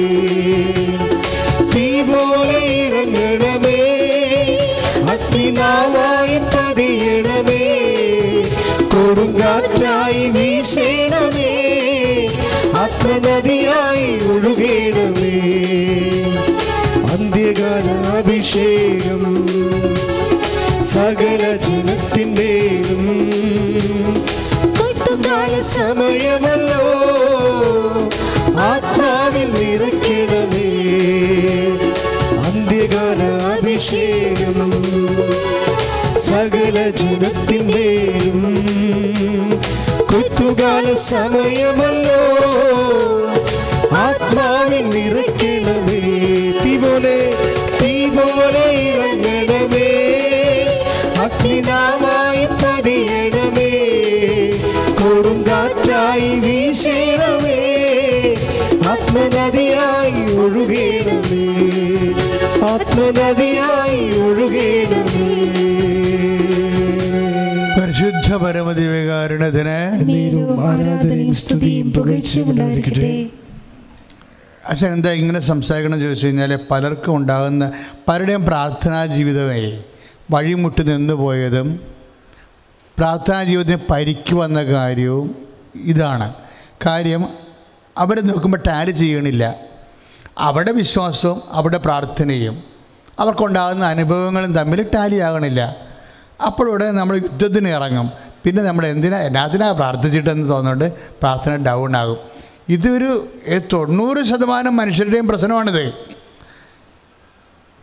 അതായത് ഇപ്പം തന്നെ നമുക്കറിയാം, ഈ വിശുദ്ധ മത്തായി ശ്ലീഹായുടെ സുവിശേഷയില്ലേ, അവിടെ എന്നാ പറയണത്, ഒരു മുന്തിരിത്തോട്ടത്തിലേക്ക് ആളെ വിളിക്കണ കഥയില്ലേ, 9 മണിക്കൂർ വിളിക്കണു അല്ലേ, അത് തൊട്ട് ഏതാണ്ട് 11 മണിക്കൂർ വരെ, അതായത് വൈകുന്നേരം 5 മണി വരെ ഇങ്ങനെ ആൾക്കാരെ ദിവസം മുഴുവൻ മെനക്കെട്ട് വഴിയരികിൽ വായിട്ട് നോക്കി നിൽക്കണ ആൾക്കാരെയൊക്കെ നിങ്ങളെന്താ ഇവിടെ നിൽക്കണത് എന്ന് ചോദിക്കുമ്പോൾ പറയും, ഞങ്ങളെ ആരും പണിക്ക് വിളിക്കാത്തത് കൊണ്ട് നിങ്ങൾ പോയി എൻ്റെ മുന്തിരിത്തോട്ടത്തിൽ പണിക്ക് പോയിക്കൊള്ളാൻ പറയും. 5 മണിക്ക്, വൈകുന്നേരം 6 മണിക്ക് പണി തീരാൻ പോവുകയാണ്, 5 മണിക്ക് ആളെ വിളിച്ചിരിക്കുകയാണ്. അപ്പോൾ ഈ വൈകുന്നേരം 5 മണിക്ക് വിളിച്ച ആൾക്കാർ 1 മണിക്കൂറാണ് ജോലി ചെയ്തത് ഇല്ലേ. 6 മണിക്ക് 1 മണിക്കൂർ കഴിഞ്ഞ് കൂലി കൊടുത്തപ്പോൾ അവർക്ക് 1 ദിനാറ് കൊടുത്ത്, ഒരു ദിവസത്തെ കൂലി മൊത്തം കൊടുത്ത്. അപ്പോൾ 9 മണിക്ക് വന്ന കക്ഷികളുണ്ട് രാവിലെ, അവർക്കും കൊടുത്ത് 1 ദിനാറ്. അപ്പോഴാണ് അവർക്ക് പിറുപിറുപ്പ് വരണത്. അവർ വീട്ടുടമസ്ഥനെതിരെ പിറുപിറുത്തു. എന്താ അവർ പറയണത്, ദിവസം മുഴുവനും മെനക്കെട്ട പകലിൻ്റെ അധ്വാനവും ക്ലേശവും അനുഭവിച്ച ഞങ്ങളെ നിങ്ങൾ അവരോട് തുല്യരാക്കിയല്ലോ. അതാണ് പ്രശ്നം. പിറുപിറുപ്പിൻ്റെ അടിസ്ഥാനം എന്താണ്? കമ്പാരിസനാണ്. അതിൻ്റെ 2-3 കാര്യങ്ങളുണ്ട് മക്കളെ. നമ്മൾക്ക് എന്തെങ്കിലും ഒരു പിറുപിറുപ്പ് വന്നു പോയാൽ ദൈവതിരുസന്നിധിയിൽ അതിൻ്റെ ബേസ്മെൻ്റ് എപ്പോഴും, അതിൻ്റെ അടിസ്ഥാനം എപ്പോഴും കമ്പാരിസൺ ആയിരിക്കും. മറ്റ് വ്യക്തികളുമായി കമ്പാരിസൺ ദൈവം ഒരിക്കലും അംഗീകരിക്കാത്തൊരു സംഭവമാണ്. പരസ്പരം തുലനം ചെയ്യുക. കർത്താവിൻ്റെ ഒരു നടപടി എന്താണ്? നമ്മൾ ദൈവത്തെ വിശ്വസിക്കുമ്പോൾ നമ്മൾ അതിനകത്ത് ദൈവത്തെ വിശ്വസിക്കുമ്പോൾ നമ്മൾ വേറെ കുറേ കാര്യങ്ങൾ വിശ്വസിക്കണം. പറഞ്ഞ മനസ്സിലായില്ലേ? എന്താണ്? ദൈവം നമ്മളോട് ഒരു അനീതിയും ചെയ്യത്തില്ലെന്ന് വിശ്വസിക്കണം. ദൈവത്തെ വിശ്വസിക്കുമ്പോൾ ദൈവം ഉണ്ടെന്ന് മാത്രം വിശ്വസിച്ചാൽ പോരാ, വേറെ കുറേ കാര്യങ്ങൾ വിശ്വസിക്കണം. എന്ത് വിശ്വസിക്കണം? ഇപ്പം മത്തായി ശ്ലീഹയുടെ സുവിശേഷം 20:13 അല്ലേ? എന്താ പറയണത്? ഞാൻ നിന്നോട് ഒരു അനീതിയും ചെയ്തിട്ടില്ല. മത്തായി ശ്ലീഹയുടെ സുവിശേഷം 20:13, ഞാൻ നിന്നോട് ഒരു അനീതിയും ചെയ്തിട്ടില്ല. ഞാൻ എന്താ ഇങ്ങനെ പറയണമെന്നറിയാമോ? ഞാൻ ഇടയ്ക്കൊക്കെ ഇങ്ങനെ ഓരോ കാര്യങ്ങൾ ആലോചിക്കുകയും പ്രാർത്ഥിക്കുകയും ധ്യാനിക്കുകയും ചെയ്യുമ്പോഴൊക്കെ, മനുഷ്യന്മാരുടെ കാര്യങ്ങളൊക്കെ ഓർക്കുമ്പോഴൊക്കെ കർത്താവ് ഈ വചനം തരും. എൻ്റെ അർത്ഥം എന്താണ്? പുള്ളിയും തരും ഈ വചനം. ഞാൻ വചനം മറന്നു പോകും, പക്ഷേ എൻ്റെ മനസ്സിൽ ഈ വചനം പൊന്തി വരും. കാരണം ഈ വചനം പല വിഷയങ്ങൾക്കും ഉത്തരമാണ്. നീ ഇന്ന് നിൻ്റെ ജോലി, വീട്, വിവാഹം, നിൻ്റെ ആരോഗ്യം, നീ അനുഭവിക്കുന്ന ഓരോ മേഖലയിലുണ്ടാകുന്ന, എന്നാലും ദൈവം എന്നോട് ഇങ്ങനെ ചെയ്തല്ല എന്ന് ചോദിക്കുന്ന ഓരോ വിഷയങ്ങൾക്കുമുള്ള ഒറ്റ ഉത്തരമാണിത്. ഈ 20:13 എന്താണ്? മത്തായി ശ്ലീഹയുടെ സുവിശേഷം എന്താണ്? ഞാൻ നിന്നോട് ഒരു അനീതിയും ചെയ്തിട്ടില്ല. ദൈവവേദനേ, ദൈവത്തെ വിശ്വസിക്കുന്നവൻ ദൈവം ഉണ്ടെന്ന് മാത്രം വിശ്വസിച്ചാൽ പോരാ. എന്താണ്? നിൻ്റെ ദൈവം whatever everything happen to you, നമ്മൾക്ക് എന്ത് സംഭവിച്ചാലും നീ ബേസിക്കായിട്ട് ചിന്തിക്കേണ്ടത് എന്താണ്? എനിക്ക് ഇന്ന കാര്യം സംഭവിച്ചു. ചിലപ്പോൾ ഒരു അബോർഷൻ സംഭവിച്ചു കാണും. ചിലപ്പോൾ നിനക്ക് സങ്കടം വരുവേ. കുഞ്ഞുങ്ങളില്ലാതെ ഇങ്ങനെ പ്രാർത്ഥിച്ച് 5ാമത്തെ കൊല്ലം എനിക്കൊരു കുഞ്ഞുണ്ടായി. അതിന് ഇങ്ങനെ നമ്മൾ അനങ്ങാതെ നടക്കാതെ ഉറങ്ങുമ്പോൾ പോലും നമ്മൾ കുഞ്ഞിനെ ഹേമം തട്ടല്ലേ എന്ന് വിചാരിച്ചുകൊണ്ടൊക്കെയായിരിക്കും നമ്മൾ ചരിഞ്ഞും അതുപോലെ നിവർന്നൊക്കെ ഉറങ്ങണത്. ഇങ്ങനെ ഉറങ്ങണമെങ്കിലും ചില സമയത്ത് 4ാം മാസത്തിൽ കുഞ്ഞ് അബോട്ടായി പോകും. അപ്പോൾ നമ്മളെന്ത് ചെയ്യും? ഇത്രയും ദൈവനോട് ഇങ്ങനെ ചെയ്തല്ല, ഇവിടെ നമ്മൾ പ്രാർത്ഥന നിർത്തും. അതിന് പ്രാർത്ഥിച്ചിട്ടാണ് ഇത്രയും കഷ്ടപ്പെട്ടിട്ടും കുഞ്ഞ് പോയില്ലേ എന്ന് വിചാരിക്കും. അപ്പം നമ്മളെ സംബന്ധിച്ചിടത്തോളം പിന്നെ ഇവിടെ നിൽക്കുന്ന ദൈവമേ, എന്നെപ്പോലെ കൊന്ത ജലവുമാല ചെല്ലാണ്, എന്നെപ്പോലെ പ്രാർത്ഥിക്കുന്ന കുഞ്ഞുനാളെ പ്രാർത്ഥിക്കുന്ന വ്യക്തിയല്ല എൻ്റെ നാത്തൂൻ. അവൾക്കൊരു പ്രാർത്ഥനയുമില്ല. അവളെ കെട്ടി വലിച്ചാൽ മാത്രമേ വന്ന് പ്രാർത്ഥനയ്ക്ക് ഇരിക്കത്തുള്ളൂ. പക്ഷേ അവൾക്ക് 2-3 കുഞ്ഞുങ്ങളുണ്ട്. അവിടെയാണ് ഈ പ്രശ്നം വന്നത്, ആ കമ്പാരിസൺ. അപ്പോൾ നമ്മൾ നമ്മുടെ നാത്തൂനും അനിയത്തെ ചേർത്തിയായിട്ട് ഉടനെ കമ്പാരിസൺ ചെയ്യും. അവർ പറയണില്ലേ? ഇപ്പോൾ 20:11 എന്താ പറയണത്? പകലിൻ്റെ അധ്വാനം മുഴുവനും അനുഭവിച്ച കഷ്ടപ്പാടും പുകച്ചിലുമൊക്കെ അനുഭവിച്ച ഞങ്ങളെ നീ കൈ നനയാതെ മീൻ പിടിക്കണ കക്ഷിയുമായിട്ട് താരതമ്യപ്പെടുത്തിയില്ലേ, തുല്യരാക്കിയില്ലേ എന്നാണ് ചോദിക്കണത്. ആ ചോദ്യത്തിന് മറുപടിയായിട്ടാണ് ദൈവം പറയണത്, ഞാൻ നിന്നോട് ഒരനീതിയും ചെയ്തിട്ടില്ല. അപ്പോഴേ ഇതാണ് വിശ്വാസം. അതായത് നമ്മൾക്ക് പ്രഥമ ദൃഷ്ടിയ അനീതിയാണെന്ന് തോന്നണം. അപ്പോഴും എൻ്റെ മകൻ മനസ്സിൽ വിചാരിക്കണം, എൻ്റെ ദൈവം എന്നോടൊരു അനീതി ചെയ്യത്തില്ല, ആരോടും ചെയ്യത്തില്ല. ദൈവത്തെ വിശ്വസിക്കാത്തവരോട് പോലും ദൈവം അനീതി ചെയ്തിട്ടില്ല. ഇതാണിപ്പോൾ എനിക്ക് ദൈവം, എൻ്റെ ദൈവം എനിക്ക് എന്നിൽ നിന്ന് പ്രതീക്ഷിക്കുന്നത്, എനിക്ക് വിളമ്പിത്തന്നത്. ഞാനത് ഹൃദയത്തെ സംഗ്രഹിക്കും. മക്കളെ, വിശ്വാസി ആയിരിക്കുമെന്ന് വെച്ച് കഴിഞ്ഞാൽ ഒരു വെല്ലുവിളി സ്വീകരിക്കണ പോലെയാണിത്. വിശ്വാസിയായിരിക്കുക. ഇത് മാതാവിൻ്റെ ദിവസങ്ങളും പിറവി ദിനങ്ങളും തിരുക്കുടുംബത്തിൻ്റെ ദിനങ്ങളാണ്. ഒത്തിരി പൊരുത്തക്കേടുള്ള ജീവിത അനുഭവങ്ങൾ എല്ലാ ദിവസവും അവകാശവും ഓഹരിയുമാക്കിയ ഞാൻ ചില സമയത്ത് ഇപ്പോൾ ഔസേപ്പിതാവിൻ്റെ വർഷം തുടങ്ങിയിരിക്കുന്നു. ഇപ്പം ഞാൻ സമയത്ത് ഓർക്കുകയെ, അമ്മ മാതാവിനെയും ഔസേപ്പിതാവിനെയും കൂടി വേണമെങ്കിലും ഒന്ന് കമ്പയർ ചെയ്ത് കഴിഞ്ഞാൽ ഞാൻ ഓർക്കുന്നത് ഔസേപ്പിതാവിനേക്കാൾ എത്രയോ ആശ്വാസവും എത്രയോ സന്ധിപ്പം ലഭിച്ച ആളാണ് അമ്മ. ഔസേപ്പിതാവ് ഭയങ്കരമാണ്. കാര്യം അതിനെക്കുറിച്ച് പറയണ ഔസേപ്പിതാവിനെ, അതായത് അമ്മ ഈശോ വളരണത് കണ്ടതാണ്. അമ്മ ഈശോ അപ്പം വർദ്ധിപ്പിക്കണതും കേട്ടതാണ്. കാനായിലെ വെള്ളം വീഞ്ഞാക്കണത് കണ്ടതാണ്. അമ്മ ഈശോ ഉയർത്തെഴുന്നേറ്റതും കണ്ടതാണ്. കൂടെ ജീവിച്ചതും കണ്ടതാണ്. ഇങ്ങനെ എന്തെല്ലാം കാഴ്ചകൾ അമ്മയ്ക്കുണ്ടായിരുന്നു. ഒരു കാഴ്ചയില്ലാഞ്ഞൊരു മനുഷ്യൻ ഔസേപ്പിതാവ് സ്വപ്നം മാത്രം. ഒരു സ്വപ്നം കൊണ്ട് ഒരു രക്ഷകനെ ലോകത്തിന് കൊടുത്തൊരു മനുഷ്യൻ്റെ ആധ്യാത്മികത എന്ന് പറയുന്നത് എന്തൊരു ആധ്യാത്മികതയായിരിക്കും. ശ്രുതികട ഹല്ലേലൂയ, യേശുവേ സ്തോത്രം, ഹല്ലേലൂയ, യേശുവേ നന്ദി, ഹല്ലേലൂയ, ഹല്ലേലൂയ, ഹല്ലേലൂയ, യേശുവേ സ്തുതി, ഹല്ലേലൂയ, ഹല്ലേലൂയ, ഹല്ലേലൂയ, ഹല്ലേലൂയ, ഹല്ലേലൂയ, ഹല്ലേലൂയ, ആരാധന, ആരാധന, യേശുവേ ആരാധന, ആരാധന, ആരാധന, യേശുവേ ആരാധന. പരിശുദ്ധ പരമദിവ്യകാരുണ്യത്തിന് എന്നേരും ആരാധനയും സ്തുതിയും പുകഴ്ചയും ഉണ്ടായിരിക്കട്ടെ. അപ്പോൾ വളരെ സീരിയസ് ആയിട്ട് പറയുന്ന ഒരു വിഷയമാണിത്. നിങ്ങൾക്ക് ആധ്യാത്മിക വിജയം വേണമെന്നുണ്ടെങ്കിൽ ആദ്യം ചെയ്യേണ്ടത് ജീവിത പ്രതിസന്ധികളെ ഒരിക്കലും വിശ്വാസമോ പ്രാർത്ഥനയോ ആയിട്ട് നിങ്ങൾ താരതമ്യപ്പെടുത്തുകയോ തുല്യം നോക്കുകയോ ചെയ്യരുത്. മറിച്ച് അത് ദൈവം എനിക്ക് തന്നതാണ്, അത് ദൈവം എനിക്ക് തന്നതാണ്. ഇനി ഇത് ഞാൻ ദൈവത്തെ പ്രതി, എൻ്റെ മക്കൾ, ഇതിൻ്റെ അകത്തൊരു ഒരു വിഷയം എന്താണെന്നറിയാവോ? ഇപ്പോൾ അച്ഛൻ ആദ്യം എന്താ പറഞ്ഞത്? എല്ലാ വിഷയങ്ങൾക്കും ഉത്തരമുണ്ട് അല്ലേ? എല്ലാ ദുർഘട സന്ധികൾക്കും ഉത്തരമുണ്ട്. എല്ലാ ദുർഘട സന്ധികൾക്കും മുഴിമുട്ടിയൊക്കെ നിൽക്കുന്ന എല്ലാ വിഷയങ്ങൾക്കും ഉത്തരമുണ്ട്.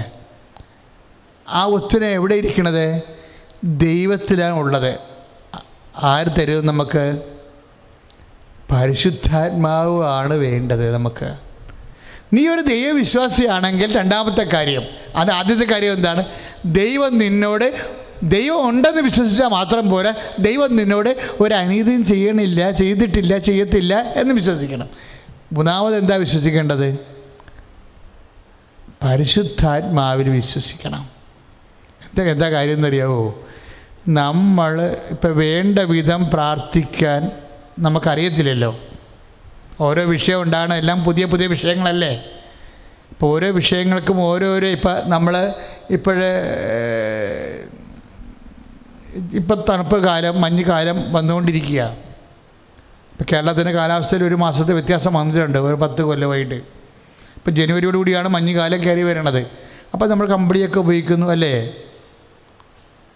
അപ്പോൾ അതുപോലെ തന്നെ ഇപ്പം നമ്മൾക്ക്, പക്ഷേ അതേസമയം കമ്പിളി ഉപയോഗിക്കുന്നത് ആ ടൈമിനാണ്. രാവിലെയുള്ള ഒരു 10 മണി വരെയുള്ള സമയമേ ഉള്ളൂ, അല്ലെങ്കിൽ 7 മണിയുള്ള സമയം. അത് കഴിയുമ്പോൾ ചൂടായിപ്പോവും, കമ്പിളിയും ചൂട്. അപ്പോൾ നമ്മൾ വലിച്ചെറിഞ്ഞ് കളയും. അപ്പോൾ കാലാവസ്ഥ മാറി. അപ്പോൾ ഇങ്ങനെ വ്യത്യസ്തമായ കാലാവസ്ഥകളിലൂടെ സഞ്ചരിക്കുമ്പോൾ വ്യത്യസ്തങ്ങളായ കാര്യങ്ങളാണ് നമുക്ക് വേണ്ടി വരുന്നത്. അതുകൊണ്ട് തന്നെ പരിശുദ്ധാത്മാവിനെ ഇങ്ങനെ കാലഭേദങ്ങളുണ്ടാകുമ്പോൾ, ജീവിതത്തിലെ കാലഭേദങ്ങളുണ്ടാകുമ്പോൾ ആ കാലഭേദങ്ങൾക്ക് ആവശ്യമായ ക്രമീകരണങ്ങൾ വരുത്തുന്നത് ആരാണ്? പരിശുദ്ധാത്മാവാണ്. കാലഭേദങ്ങളുടെ ക്രമീകരണങ്ങൾ ഇപ്പം നമുക്ക് എന്താ വേണ്ടത്? അത് നമുക്കറിയത്തില്ല. അതുകൊണ്ട് വേണ്ട വിധം ഇപ്പം ഈ 8:26 നമ്മൾ പ്രാർത്ഥിക്കത്തില്ലേ, റോമാലേഖനം, വേണ്ട വിധം പ്രാർത്ഥിക്കേണ്ടത് എങ്ങനെയെന്ന് നമുക്കറിയത്തില്ല എന്ന്. അശരിയമാണ്, സത്യമായ കാര്യമാണത്. വേണ്ട വിധം പ്രാർത്ഥിക്കേണ്ടത് എങ്ങനെയാണെന്ന് നമുക്കറിയത്തില്ല. കാരണം ഓരോ ദിവസവും ഓരോ വിഷയമല്ലേ, കാലഭേദങ്ങൾ വന്നുകൊണ്ടിരിക്കുകയല്ലേ. അപ്പം കാലഭേദങ്ങൾ അനുസരിച്ച് വെച്ച് പ്രാർത്ഥിക്കണത് എങ്ങനെയാണ്? അപ്പോൾ പൗലോസ് അപ്പോസ്തലൻ പറയും, പരിശുദ്ധാത്മാവ് തന്നെ നമ്മുടെ ഉള്ളിൽ നിന്ന് നമ്മൾക്ക് വേണ്ടി മാധ്യസ്ഥം വഹിക്കണമെന്ന്. കാര്യം വിഷയം എന്താണ് നമുക്ക് ഇവിടെ ആവശ്യമെന്ന് നമുക്കറിയത്തില്ല. അതുകൊണ്ട് പരിശുദ്ധാത്മാവ് തന്നെ നമ്മുടെ ഉള്ളിൽ നിന്ന് മാധ്യസ്ഥം വഹിക്കണം. ഈ പരിശുദ്ധാത്മാവ് തന്നെ ഇപ്പം 8:26 വേണ്ട വിധം, റോമാലേഖനം 8:28, വേണ്ട വിധം പ്രാർത്ഥിക്കേണ്ടത് എങ്ങനെയെന്ന് നമുക്കറിയത്തില്ല. അപ്പോൾ പല വിഷയങ്ങൾക്കും എങ്ങനെ പ്രാർത്ഥിക്കേണ്ടത് നമുക്കറിയത്തില്ല. കാര്യം വിഷയങ്ങൾ മാറിക്കൊണ്ടിരിക്കുകയല്ലേ. അപ്പോൾ എന്താ ചെയ്യണത്? അതുകൊണ്ട് പരിശുദ്ധാത്മാവ് തന്നെ നമ്മുടെ ഉള്ളിൽ നിന്ന് മാധ്യസ്ഥം വഹിക്കുക, നമ്മുടെ ഹൃദയത്തിൽ നിന്ന്. ഇവിടെയാണ് ഈ പ്രശ്നം വരണത്. പരിശുദ്ധ അമ്മയ്ക്കും അറിയത്തില്ല എങ്ങനെയാണ് പ്രാർത്ഥിക്കേണ്ടതെന്ന്.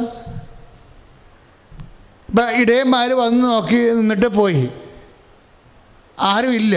ഔസേപ്പിതാവ് വെള്ളം എടുക്കാൻ വേണ്ടി കാണാനും ഇല്ല. ഈ സമയത്ത് എന്താണ് പ്രാർത്ഥിക്കേണ്ടതെന്ന് അറിയത്തില്ല. അതുകൊണ്ട് ആത്മാവ് തന്നെ നമ്മുടെ ഉള്ളിൽ നിന്ന് നമുക്ക് വേണ്ടി മധ്യസ്ഥം വഹിക്കണം. ആത്മാവ് എവിടെയാണ് ഉള്ളത്? ഹൃദയത്തിലാണ് ഉള്ളത്. അതുകൊണ്ട് അമ്മ എന്ത് ചെയ്ത്? ഹൃദയത്തിൽ സംഗ്രഹിച്ചു. കാര്യം ദൈവം, ഹൃദയമാണ് ദൈവത്തിൻ്റെ ഈ ഇരിപ്പിടമെന്ന് വചനത്തിലില്ല, അങ്ങനെ ഇല്ല. ഇപ്പോഴും ഞാൻ ഇത്രയും നേരം കുറേ താമസിച്ച് ഇങ്ങോട്ട് കയറാൻ. ഞാൻ വചനം നോക്കിക്കൊണ്ടിരിക്കുകയായിരുന്നു. എൻ്റെ പ്രവർത്തകരോടൊക്കെ സഹപ്രവർത്തകരെ വിളിച്ച് സംസാരിച്ച് ഡിസ്കസ് ചെയ്തിട്ടും കിട്ടണില്ല. കാര്യം അവർ വരെ ഹൃദയശുദ്ധിയുള്ളൊരു ദൈവത്തെ കാണും. അപ്പോൾ മത്തായി ശ്രീകാര സൂചിച്ച 5:8, സങ്കീർത്തനം 24:4 പറയും. പക്ഷെ അപ്പോഴും ഹൃദയമാണ് ദൈവത്തിൻ്റെ ഇരിപ്പിടമെന്ന് അതിൻ്റെ വ്യക്തതയില്ല, ബൈബിളിലില്ല.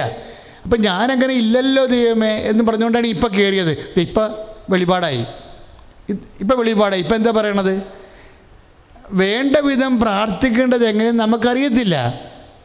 അതുകൊണ്ട് ആത്മാവ് തന്നെ നമ്മുടെ ഉള്ളിൽ നിന്ന് മധ്യസ്ഥം വഹിക്കുന്നു. അപ്പോൾ മനസ്സിലായില്ലേ? എന്താ മനസ്സിലായത്? അപ്പോൾ ഈ 8:26 റോമാലേഖനത്തിൻ്റെ അനുസരിച്ചാണ് നമ്മൾ ലൂക്ക 2:19 വ്യാഖ്യാനിക്കേണ്ടത്. എന്താണ്? ഇടയന്മാരെ വന്ന് നോക്കി നിന്നിട്ട് പോയി, ഒരെത്തിപ്പിടി കിട്ടണില്ല. കാലിത്തൊഴുത്തിൽ അകപ്പെട്ട് കിടക്കുന്ന ഒരു സമയം, ഔഷധപിതാവും കൂടെ ഇല്ല, അമ്മയും ഉണ്ട്, ഒരു ചോരക്കുഞ്ഞും ഉണ്ട്. ഈ സമയത്ത് എന്ത് പ്രാർത്ഥിക്കുക അറിയില്ല. ഇതുതന്നെയാണ് ഈശോയും ചോദിക്കണത്. നിങ്ങൾ എന്തിനാണ് എന്നെ അന്വേഷിച്ചത്?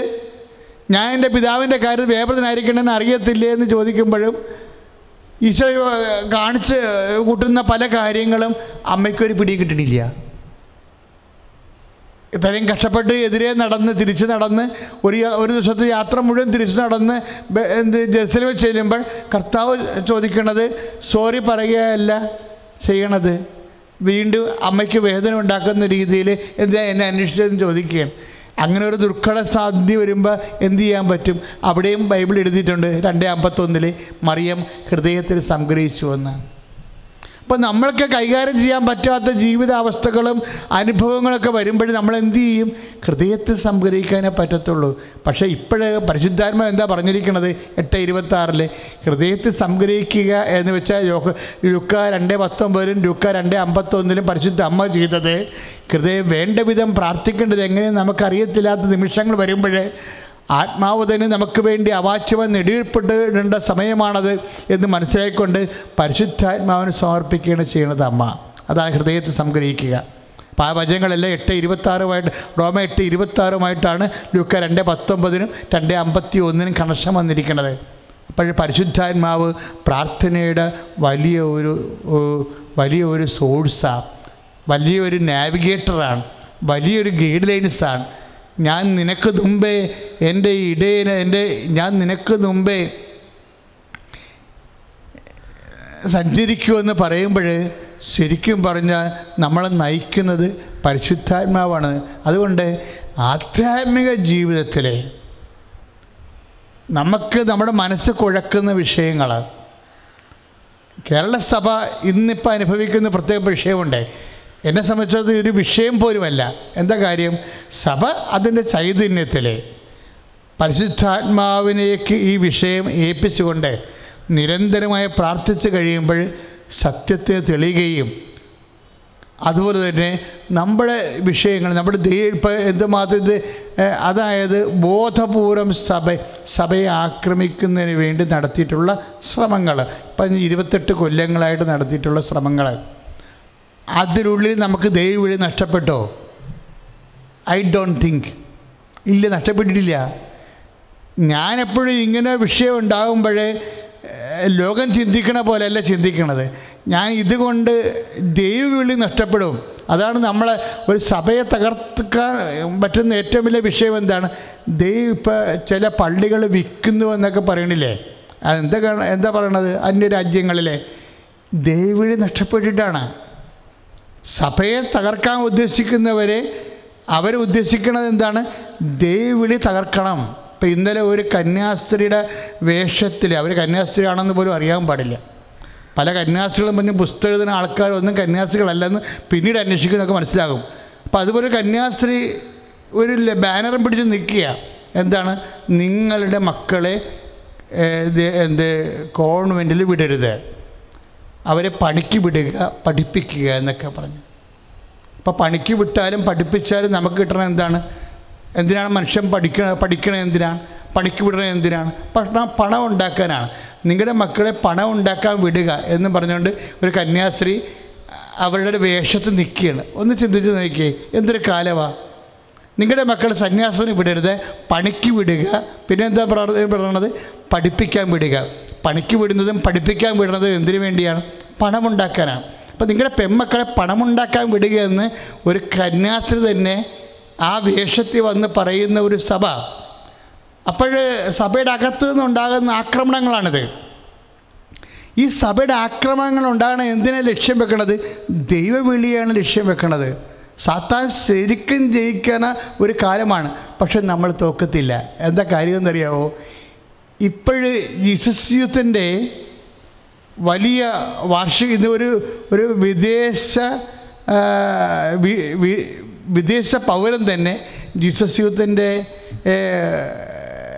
പ്രവർത്തനങ്ങളിൽ ആകൃഷ്ടരായി അവർ വൈദിക വൃത്തി ദൈവവിളി സ്വീകരിച്ചിരിക്കുന്ന ദിവസമാണിത്.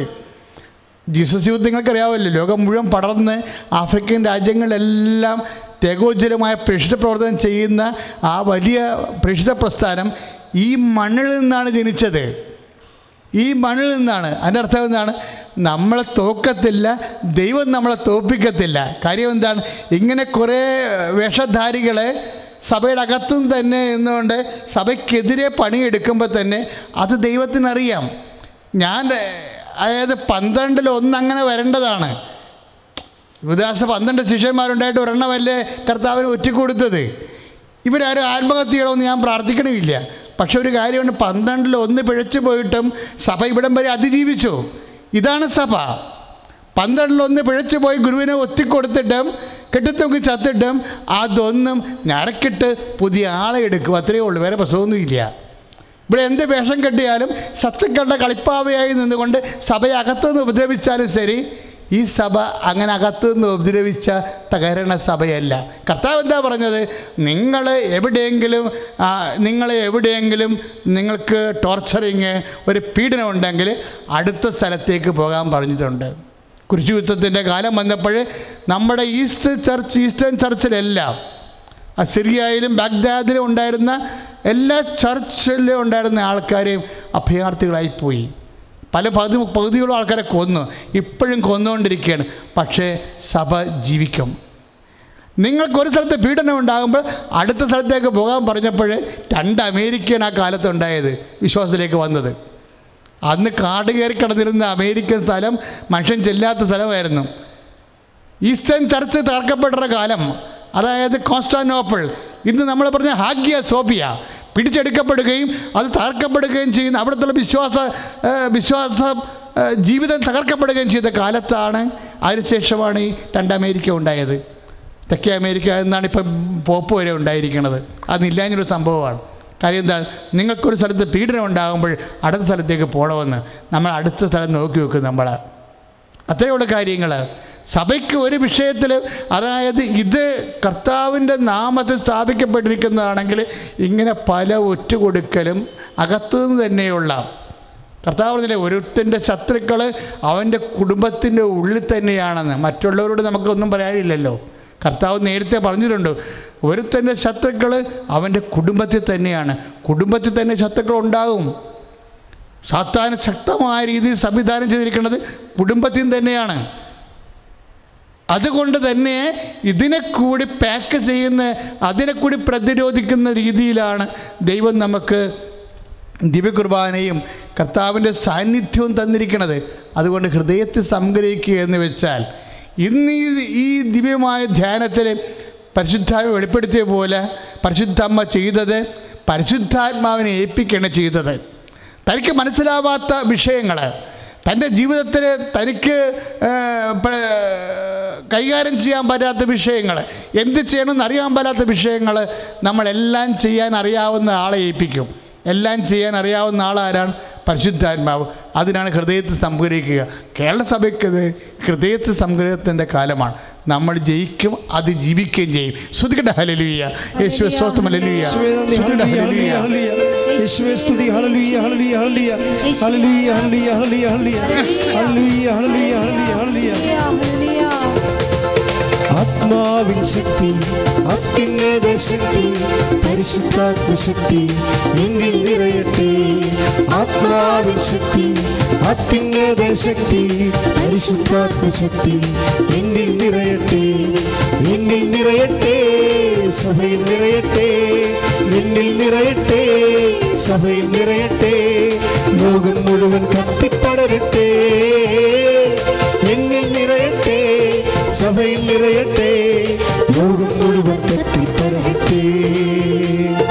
എന്നിൽ നിറയട്ടെ, സഭയിൽ നിറയട്ടെ. ലോകം മുഴുവൻ കത്തിപ്പടരട്ടെ.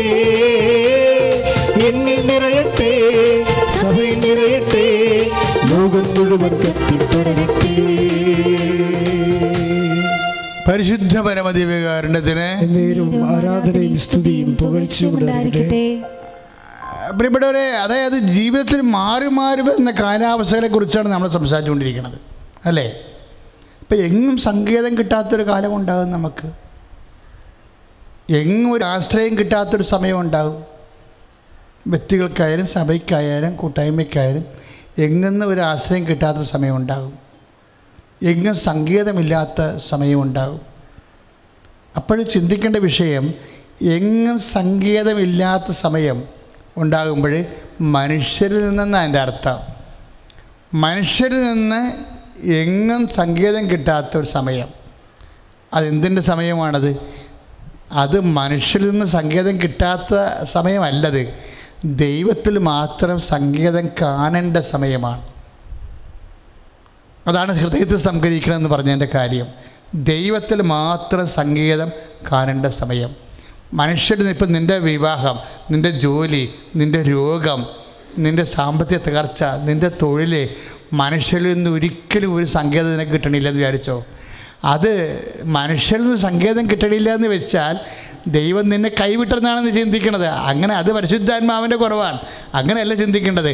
മനുഷ്യന് സങ്കേതമില്ലെങ്കിൽ നിൻ്റെ ഹോൾ ബോഡി മുഴുവൻ ശക്തിയോട്, നിൻ്റെ മനസ്സ്, നിൻ്റെ ഹൃദയം, നിൻ്റെ സർവ്വശക്തിയോടും കൂടി ദൈവത്തിൽ മാത്രം. ബൈബിളിലെ രസകരമായ ഒരു പക്ഷിയെക്കുറിച്ച് പറയണത് ഞാൻ ഇടയ്ക്ക് പറയും. കാരണം എങ്ങും തങ്ങാത്ത മീവൽ പക്ഷിയെന്ന്. എങ്ങും തങ്ങാത്ത മീവൽ പക്ഷി, എങ്ങും തങ്ങാൻ ഇങ്ങനെ. എന്നിട്ട് സുഭാഷിതം പറയുന്നത് എന്താണെന്നറിയോ? തെന്നി തെന്നി പറക്കുന്ന എങ്ങും തങ്ങാത്ത മീവൽ പക്ഷി. സുഭാഷിതം 26:2 വചനമാണ്. തെന്നി തെന്നി പറക്കുന്ന എങ്ങും തങ്ങാത്ത മീവൽ പക്ഷി. അപ്പം നമുക്ക് ഒരു ആശ്രയം ഒരിടത്തും കിട്ടത്തില്ല. കോടതിയിൽ നിന്നാ, നിയമത്തിൽ നിന്നാ നമുക്ക് ആശ്രയമില്ല. സർക്കാരിൽ നിന്ന് നമുക്ക് ആശ്രയമില്ല. അങ്ങനെ വരാം. ഇപ്പം സർക്കാരുകൾ നമ്മളെ സന്ധിക്കുന്നുവെന്ന് നമുക്ക് തോന്നുമ്പോൾ അങ്ങനൊരു തോന്നൽ നമുക്ക് ഉണ്ടാകണതാണ്. ശരിക്കും അത് വർക്കൗട്ട് ചെയ്ത് വരുമ്പോൾ സന്ധിപ്പ് അല്ലെന്നൊക്കെ മനസ്സിലാകും. അത് ഇതൊരു കാലമാണ്. ചിലപ്പോൾ സർക്കാരിൽ നിന്ന് നമുക്ക് സന്ധിപ്പ് കിട്ടണില്ല. ഒരു പ്രത്യേക കാലഘട്ടങ്ങൾ. ഇപ്പോൾ ഒരു രാഷ്ട്രീയ പാർട്ടി ഒരിക്കൽ ക്രൈസ്തവ സമൂഹത്തിൻ്റെ പൊതുവായിട്ടുള്ള സ്വരമായിട്ടുള്ള ചില രാഷ്ട്രീയ പാർട്ടികൾ കേരളത്തിലുണ്ട്.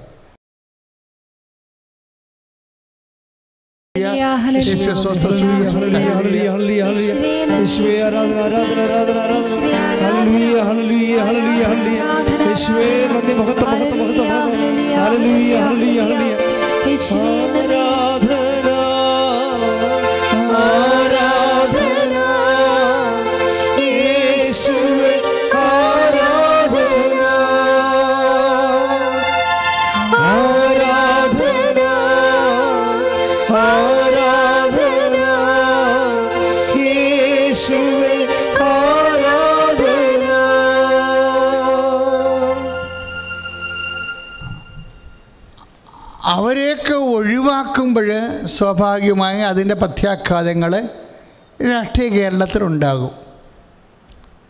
അതുകൊണ്ട് തന്നെ അവരെ ഒഴിവാക്കാതിരിക്കാൻ വേണ്ടി പുതിയ പാക്കേജൊക്കെ വരും.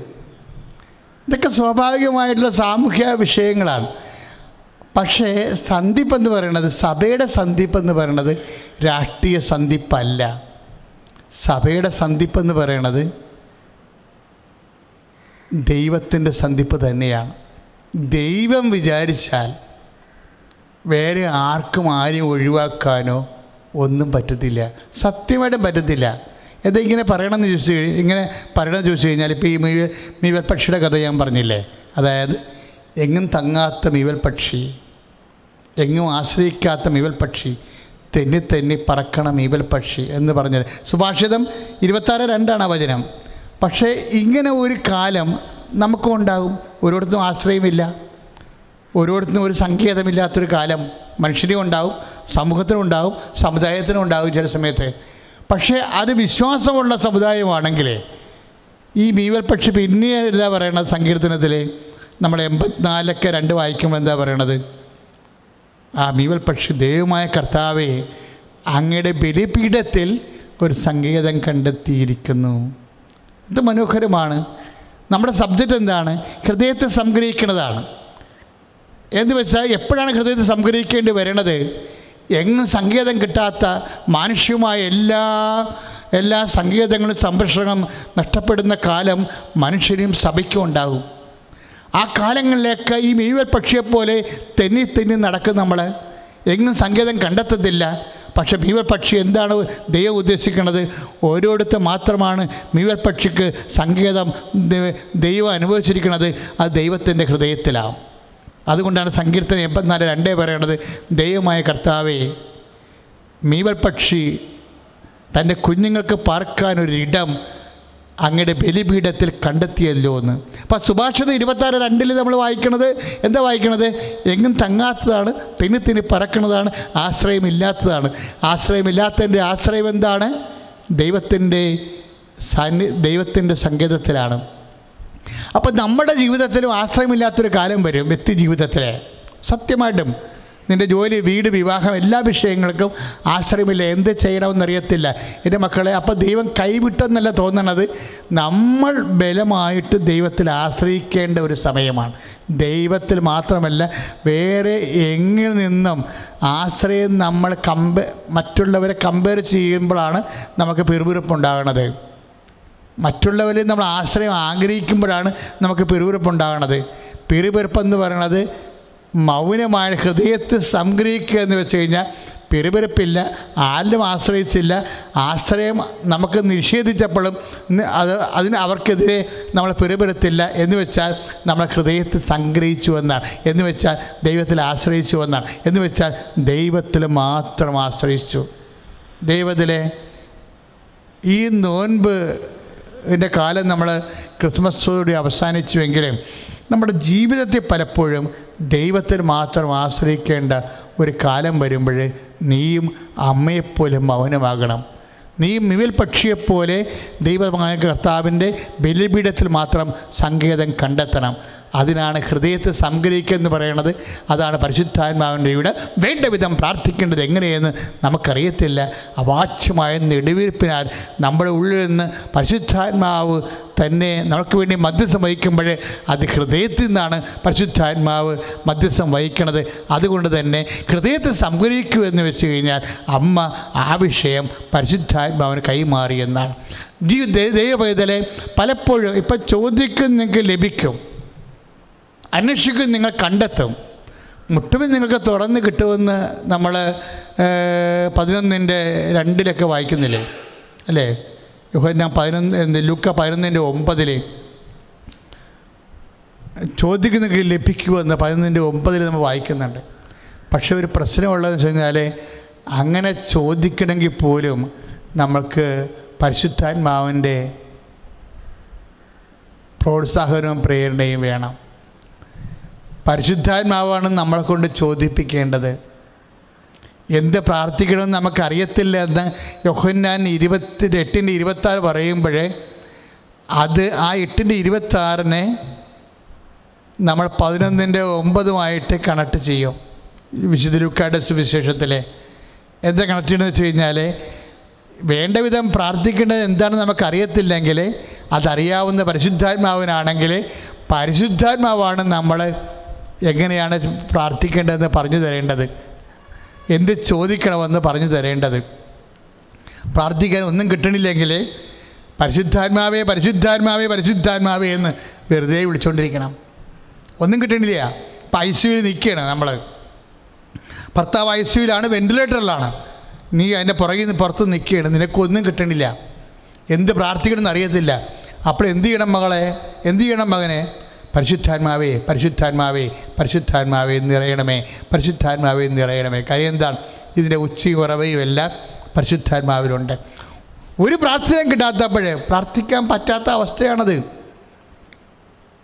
ചിലരൊക്കെ ചില സമയത്ത് ഹൃദയം നിലച്ചു പോയിട്ട് കണ്ണ് മിഴിച്ചിട്ട് നമ്മുടെ മക്കളെ ഭർത്താവൊക്കെ നിൽക്കുന്ന സമയത്ത് ഇടിക്കാൻ കണ്ടിട്ടില്ലേ? ആ സമയത്ത് വിളിക്കേണ്ടത് എന്താണ്? പരിശുദ്ധാത്മാവേ പരിശുദ്ധാത്മാവേ. എന്താണ്? എല്ലാത്തിനും വഴി പോകും വഴി പരിശുദ്ധാത്മ നിറയും. പ്രാർത്ഥിക്കാനുള്ള വാക്ക് പോലും നമുക്ക് തരണത് എന്താണ്? പരിശുദ്ധാത്മാവാണ്.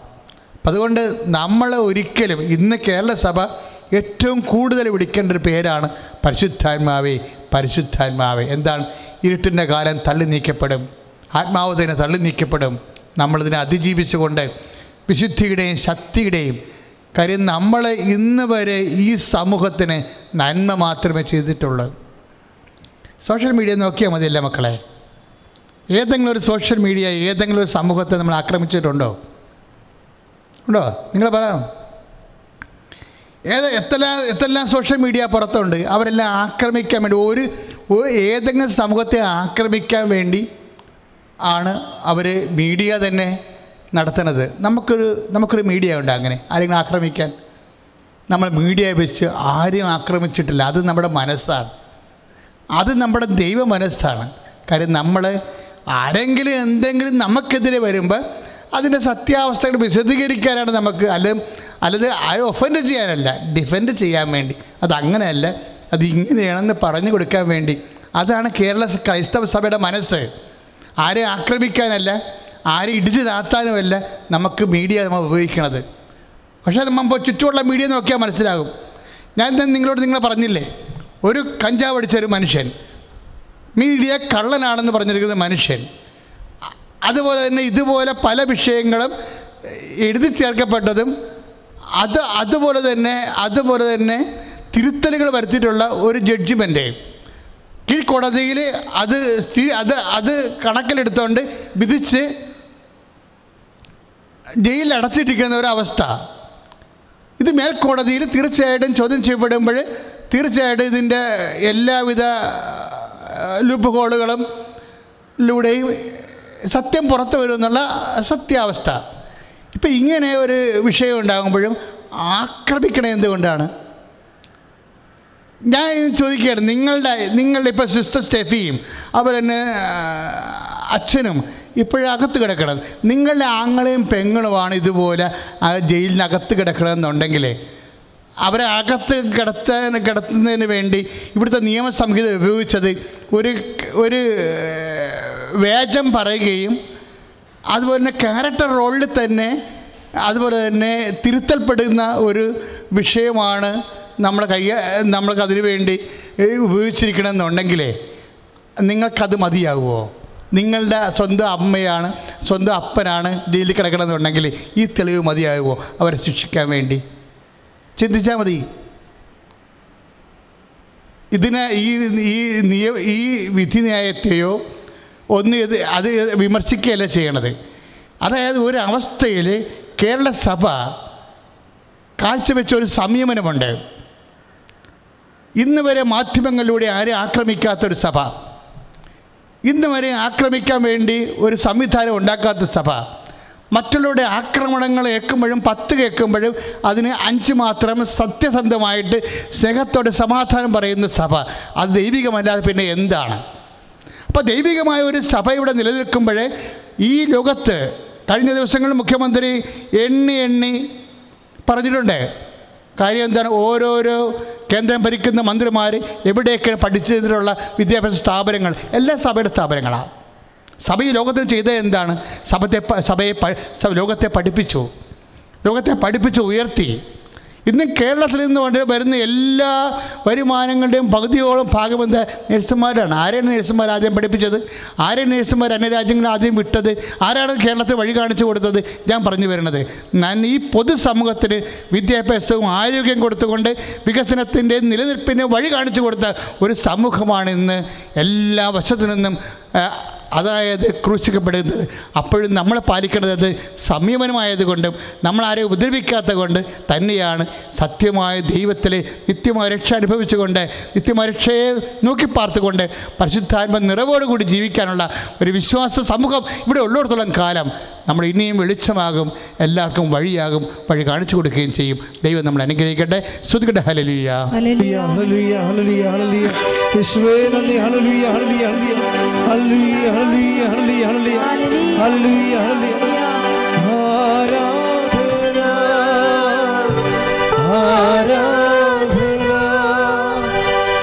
ആരാധന, ആരാധന, ആരാധന, ആരാധന, ആരാധന, ആരാധന,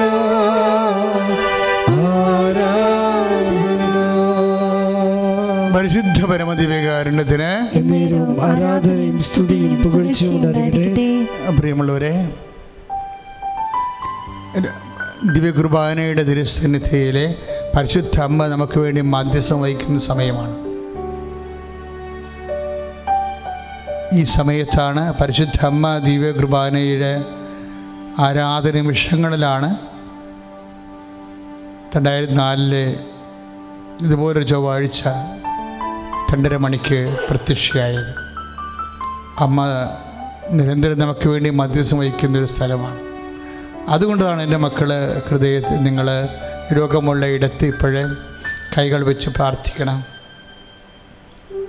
ഉടമ്പടി ചെയ്തവരും ലൈറ്റക്കാൻ്റെ പേർ റിക്വസ്റ്റ് ഇട്ടവരും ആ വിഷയങ്ങളാണ് ഇപ്പോഴേ ദൈവത്തിരുസന്നിധിയിൽ പ്രാർത്ഥിക്കേണ്ടത്. തലവേദനയുള്ളവരായാലും ഹൃദയവേദനയുള്ളവരായാലും ഉദരരോഗമുള്ളവരും കരരോഗികളും കിഡ്നി രോഗികളും സിസ്റ്റ് രോഗികളും മുഴയുള്ളവരും ക്യാൻസർ ഉള്ളവരും കോവിഡ് രോഗികളും എല്ലാം നെഞ്ചിൽ കൈവച്ച് പ്രാർത്ഥിക്കേണ്ട സമയമാണ്. സ്തുതിക്കട്ടെ. ഹല്ലേലൂയ, യേശുവേ ഹല്ലേലൂയ, ഹല്ലേലൂയ, ഹല്ലേലൂയ, ഹല്ലേലൂയ, ഹല്ലേലൂയ, ഹല്ലേലൂയ, ഹല്ലേലൂയ. യേശുവേ ആരാധന, ആരാധന, ആരാധന. ഹല്ലേലൂയ, ഹല്ലേലൂയ, ഹല്ലേലൂയ. യേശുവേ നന്ദി. അച്ഛൻ പ്രാർത്ഥിക്കുമ്പോൾ മക്കളെ കർത്താവ് നിങ്ങളെ സ്പർശിക്കുന്ന സമയമാണ്. വിശ്വാസപ്രമാണം ചൊല്ലിക്കൊണ്ട് വേണം നീക്കാൻ. വിശ്വാസപ്രമാണം അറിയാത്തവർ എൻ്റെ യേശുവേ, എൻ്റെ രക്ഷക, എന്നെ സുഖപ്പെടുത്തണമെന്ന് പ്രാർത്ഥിക്കേണ്ടത്. എൻ്റെ യേശുവേ, എൻ്റെ രക്ഷക, എന്നെ സുഖപ്പെടുത്തണമേ. കർത്താവേ, ഞാൻ അങ്ങയുടെ മക്കൾക്ക് വേണ്ടി പ്രാർത്ഥിക്കുകയാണ്. കർത്താവേ, നിൻ്റെ വിശുദ്ധ പൗരോഹിത്യത്തെ മഹത്വപ്പെടുത്തണമെന്ന് പ്രാർത്ഥിക്കുന്നു. കർത്താവേ, സഭയിലുള്ള സാന്നിധ്യത്തെ പ്രകടമാക്കണമേ എന്ന് പ്രാർത്ഥിക്കുന്നു.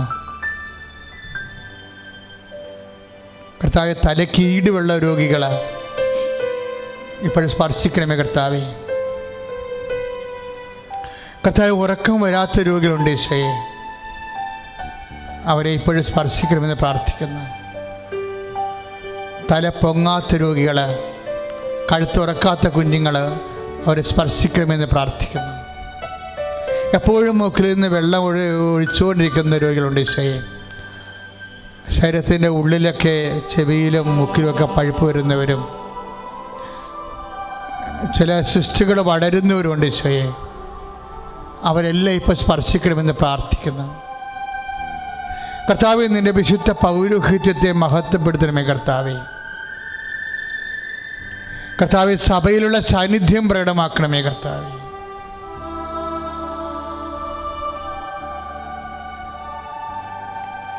കർത്താവേ, നിൻ്റെ വിശുദ്ധ പൗരോഹിത്യത്തെ മഹത്വപ്പെടുത്തണമേ കർത്താവേ.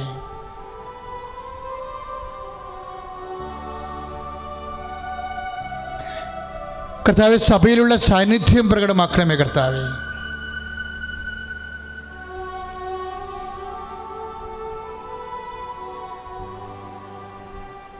കർത്താവിൻ്റെ വിശുദ്ധമായ രക്തം ഇപ്പോഴേ ശരീരത്തിൽ തൊട്ട് പ്രാർത്ഥിക്കുന്നതിൻ്റെ മേലെ കർത്താവിൻ്റെ വിശുദ്ധമായ രക്തം തളിക്കപ്പെടട്ടെ എന്ന് പ്രാർത്ഥിക്കുന്നു. കർത്താവിൻ്റെ വിശുദ്ധമായ രക്തം തളിക്കപ്പെടട്ടെ എന്ന് പ്രാർത്ഥിക്കുന്നു. സ്പോണ്ടിലോസിസ് അസുഖമുള്ളവരെ സ്പർശിക്കണ കർത്താവേ, മുതുകിന് വേദനയുള്ളവരെ സ്പർശിക്കണ കർത്താവേ, ശരീരത്തിന് വെള്ളപ്പാണ്ടുകൾ വരുന്നവരെ സ്പർശിക്കണമേ കർത്താവേ, സിസ്റ്റ് രോഗികളെ സ്പർശിക്കണം, വെരിക്കോസിന് അസുഖമുള്ളവരെ, വിശപ്പ് രോഗികളെയൊക്കെ സ്പർശിക്കണമേ കർത്താവേ, വിശുദ്ധ രക്തം തളിക്കണമേ എന്ന് പ്രാർത്ഥിക്കുന്ന കർത്താവേ, ശരീരത്തിൽ ഓരോരോ കുരുക്കൾ പൊങ്ങി വരുന്നവരുണ്ട് കർത്താവേ, അവരെല്ലാം സ്പർശിക്കുന്ന കർത്താവേ, അലർജി രോഗികളെ സ്പർശിക്കുന്ന കർത്താവേ, വെരിക്കോസിൻ്റെ അസുഖമുള്ളവരെ വിശുദ്ധമായ രക്തത്തെ കഴുകണമെന്ന് പ്രാർത്ഥിക്കുന്ന കർത്താവേ. സ്തുതിക്കട്ടെ. ഹല്ലേലൂയ. യേശുവേ സ്തോത്രം. ഹല്ലേലൂയ ഹല്ലേലൂയ ഹല്ലേലൂയ ഹല്ലേലൂയ ഹല്ലേലൂയ ഹല്ലേലൂയ യേശുവേ ആരാധന ആരാധന ആരാധന ഹല്ലേലൂയ ഹല്ലേലൂയ ഹല്ലേലൂയ ഹല്ലേലൂയ. പരിശുദ്ധ പരമദിവ്യകാരുണ്യത്തിന് ആരാധനയും സ്തുതിയും പുകഴ്ചയും ഉണ്ടായിരിക്കട്ടെ. പരിശുദ്ധ പരമദിവ്യകാരുണ്യത്തിന് ആരാധനയും സ്തുതിയും പുകഴ്ചയും ഉണ്ടായിരിക്കട്ടെ. പരിശുദ്ധ പരമദിവ്യകാരുണ്യത്തിന് ആരാധനയും സ്തുതിയും പുകഴ്ചയും ഉണ്ടായിരിക്കട്ടെ. മക്കളെ, സ്ഥലങ്ങളെ സമർപ്പിച്ച് പ്രാർത്ഥിക്കാൻ ഈശോ ആവശ്യപ്പെടുകയാണ്. അതായത് വിളവില്ലാത്ത സ്ഥലങ്ങൾ വിളവ് നഷ്ടപ്പെടും. പച്ചക്കറി ആയാലും തെങ്ങായാലും നെല്ലായാലും വിളവ് നഷ്ടപ്പെട്ടവർ, നിങ്ങളുടെ പാടശേഖരങ്ങളിലേക്കും പറമ്പിലേക്കും കൈകൾ നീട്ടിക്കൊണ്ട് പ്രാർത്ഥിക്കേണ്ട സമയമാണിത്. അതെല്ലാം അഭിവൃദ്ധിയിലേക്ക് വരും മക്കളെ. കർത്താവ് തരുന്ന ദർശനം അനുസരിച്ചുകൊണ്ടാണ് ഈ പ്രാർത്ഥന പറഞ്ഞു തരുന്നത്. സ്തുതിക്കട്ടെ. ഹല്ലേലൂയ. യേശുവേ സ്തോത്രം. ഹല്ലേലൂയ ഹല്ലേലൂയ ഹല്ലേലൂയ ഹല്ലേലൂയ ഹല്ലേലൂയ യേശുവേ നന്ദി. ഹല്ലേലൂയ ഹല്ലേലൂയ ഹല്ലേലൂയ ഹല്ലേലൂയ ഹല്ലേലൂയ ഹല്ലേലൂയ ഹല്ലേലൂയ ഹല്ലേലൂയ ഹല്ലേലൂയ യേശുവേ നന്ദി. യേശുവേ മഹത്വം. ഹല്ലേലൂയ.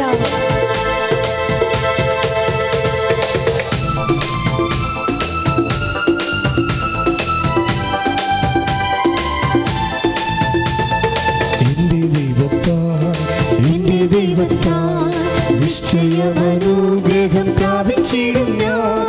തന്റെ വചനം പോലെ ഞാൻ ചെയ്യും, തന്റെ വഴിയിൽ തന്നെ നടക്കും. എന്റെ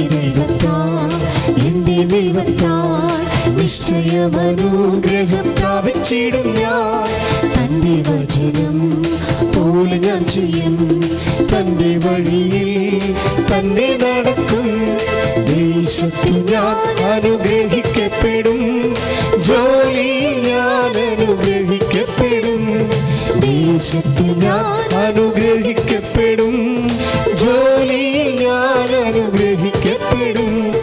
എൻ്റെ വീട്ടിൽ ആഹാരം കുറയുകില്ല, ആവശ്യങ്ങളൊന്നുമേ മുടങ്ങുകില്ല. എൻ്റെ വീട്ടിൽ ആഹാരം കുറയുകില്ല, ആവശ്യങ്ങളൊന്നുമേ മുടങ്ങുകില്ല. എൻ്റെ ദൈവത്താൽ നിശ്ചയമനുഗ്രഹം പ്രാപിച്ചിടും ഞാൻ. പരിശുദ്ധ പരമദിവ്യകാരുണ്യത്തിന് ആരാധനയും സ്തുതിയും പുകഴ്ചയും ഉണ്ടായിരിക്കട്ടെ. മകളെ, ഇപ്പോഴും അച്ഛനെ ഈശോ കാണിച്ച ദർശനം അഗ്നി പോലെ ഇരിക്കുന്ന കനല്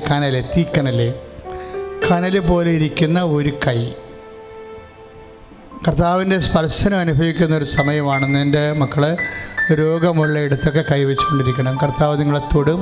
നിങ്ങൾക്ക് തീർച്ചയായിട്ടും സാക്ഷ്യം പറയാൻ സാധിക്കും. അസ്ഥി രോഗികളെ കർത്താവ് സുഖപ്പെടുന്നതായിട്ട് സന്ദേശമുണ്ട്. അസ്ഥി ഒടിഞ്ഞവർ, ഉറക്കാത്തവർ, അസ്ഥി വിട്ടവർ, അസ്ഥി കൂടാത്തവർ ഒക്കെ ഇപ്പോഴും പ്രാർത്ഥിക്കേണ്ടതാണ്. ആ ഇടങ്ങളെല്ലാം കൈവച്ച് പ്രാർത്ഥിക്കണം.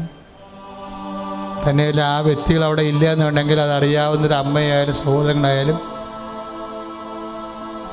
ഏത് അസ്ഥിക്കാണ് കൂടേണ്ടത് ആ സ്ഥലത്ത് നമ്മുടെ ശരീരത്തെ കൈവച്ച് പ്രാർത്ഥിക്കണം.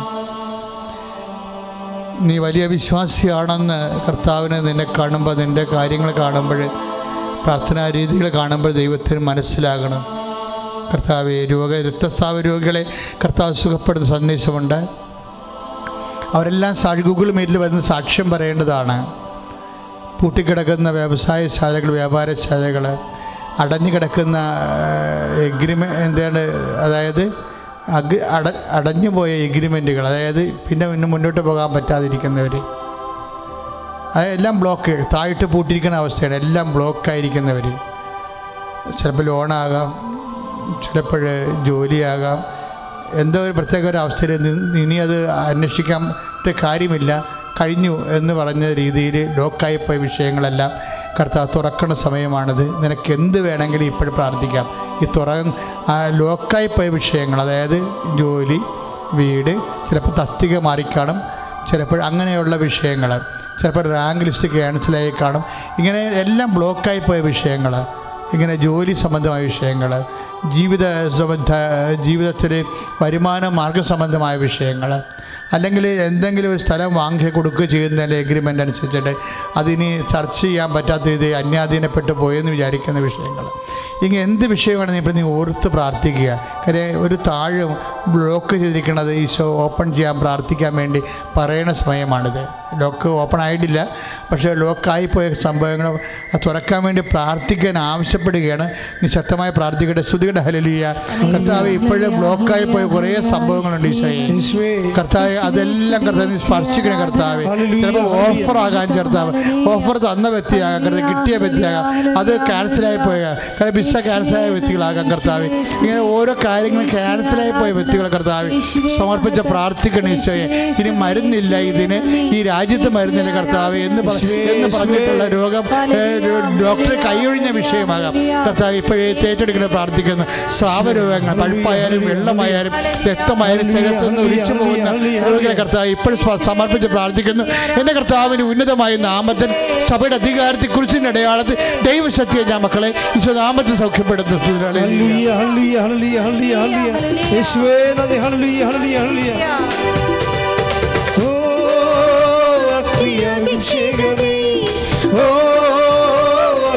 അഭിഷേകമേ കാറ്റായി വീശണമേ, ഈ കാറ്റായി വീശണമേ. ഓ അഗ്നി അഭിഷേകമേ, ഓ അഗ്നി അഭിഷേകമേ കാറ്റായി വീശണമേ, തീ കാറ്റായി വീശണമേ. സമാപന ആശീർവാദ സമയമാണ്. മൗനമായിട്ട് പ്രാർത്ഥിക്കേണ്ട സമയമാണിത്. ഉടമ്പടി ചെയ്ത് വെച്ചിരിക്കുന്ന വിഷയത്തിൻ്റെ മേലെ മൗനമായി പ്രാർത്ഥിക്കേണ്ട സമയമാണ്. നാളെ രാവിലെ ഇന്ത്യൻ സമയം 5:30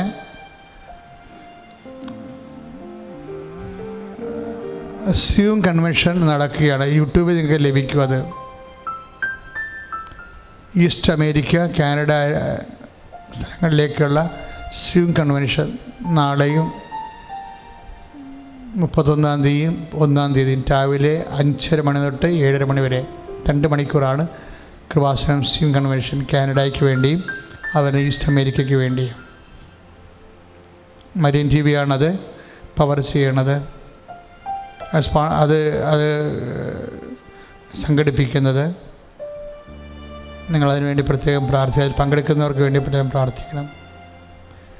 തളിരും പൂവും വിശുദ്ധപിതാവിൻ്റെ മാസമാണ്, വർഷമാണിത്. ജനുവരി 1-ാം തീയതി മുതൽ 3 മണി തൊട്ട് വൈകുന്നേരം 3 മണി വിശുദ്ധപിതാവിൻ്റെ നൊവേന, വിശുദ്ധപിതാവിൻ്റെ വണക്കമാസം, അവരുടെ ഗൂഗിൾ മീറ്റ്, അവരുടെ പരിശുദ്ധ കുർബാന, തളിരും പൂവും സന്ദേശം, അങ്ങനെ വിശുദ്ധപിതാവിൻ്റെ വണക്കം വ്യത്യസ്തങ്ങളായ ശുശ്രൂഷകളുടെ നമ്മുടെ ചാനലിൽ 3 മണിയോടെ ലഭിക്കും. ജനുവരി 1-ാം തീയതി ഉച്ച കഴിഞ്ഞ് 3 മണി തൊട്ട് ഈ മാസം മുഴുവൻ, അതായത് ജനുവരി മാസം മുഴുവനും എല്ലാ സന്ദേശ ശുശ്രൂഷകളും സമർപ്പിച്ചുകൊണ്ട് പ്രാർത്ഥിക്കുക. പിന്നെ കൃപാസന എയർ മിഷൻ, അതായത് അപ്പോസ്റ്റലേറ്റ് ഇൻട്രാക്റ്റീവ് റിട്രീറ്റ്, അതിൻ്റെ പരസ്യം ഞങ്ങൾ കൃപാസനത്തിലെ വാളിലുണ്ട്. നിങ്ങൾ അതിൻ്റെ ലിങ്ക് എടുത്തിട്ട് ആ ഗ്രൂപ്പിലാണ് ആ ധ്യാനം നടക്കുന്നത്. ഇൻട്രാക്ഷൻ അപ്പോസ്റ്റലിക് അതായത് കർത്താവിന് വേണ്ടി വേല ചെയ്യാൻ ആഗ്രഹിക്കുന്നവർക്ക് വേണ്ടിയുള്ള പ്രത്യേക ഒരുക്ക ധ്യാനമാണ്. അപ്പോൾ തീർച്ചയായിട്ടും നമ്മുടെ ആധ്യാത്മിക നിലവാരവും വർദ്ധിക്കുകയും ദൈവകൃപയും വർദ്ധിപ്പിക്കും. അതിനുവേണ്ടിയാണ് apostolic interactive retreat, Kripasana air mission. അതും ജനുവരി മാസം തുടങ്ങും. അതും അതിൻ്റെ ഇൻറ്റിമേഷൻസ് എല്ലാം നമ്മുടെ യൂട്യൂബ് ചാനലിലും ഫേസ്ബുക്കിൽ ലഭിക്കുന്നതാണ്. ഈ ചാനൽ സബ്സ്ക്രൈബ് ചെയ്യാത്തവർ എത്രയും വേഗം സബ്സ്ക്രൈബ് ചെയ്യുകയും ഷെയർ ചെയ്യുകയും ചെയ്യുക. സമാപന ആശീർവാദം സ്വീകരിക്കാം. നമ്മുടെ എല്ലാ ജീവിത നിയമങ്ങളെയും ദൈവകരങ്ങൾ സമർപ്പിച്ചുകൊണ്ട് രണ്ട് കരങ്ങളും ഉയർത്തി സ്തുതിച്ചുകൊണ്ട് യേശുവിന്റെ ആശീർവാദം സ്വീകരിക്കാം. ഹല്ലേലൂയ ഹല്ലേലൂയ ഹല്ലേലൂയ ഹല്ലേലൂയ. യേശുവേ ആരാധന ആരാധന ആരാധന ആരാധന. ഹല്ലേലൂയ ഹല്ലേലൂയ ഹല്ലേലൂയ ഹല്ലേലൂയ ഹല്ലേലൂയ. യേശുവേ നന്ദി. ഹല്ലേലൂയ ഹല്ലേലൂയ ഹല്ലേലൂയ ഹല്ലേലൂയ ഹല്ലേലൂയ. യേശുവേ യേശുവേ യേശുവേ. ഹല്ലേലൂയ ഹല്ലേലൂയ ഹല്ലേലൂയ ഹല്ലേലൂയ. പരിശുദ്ധ പരമമാ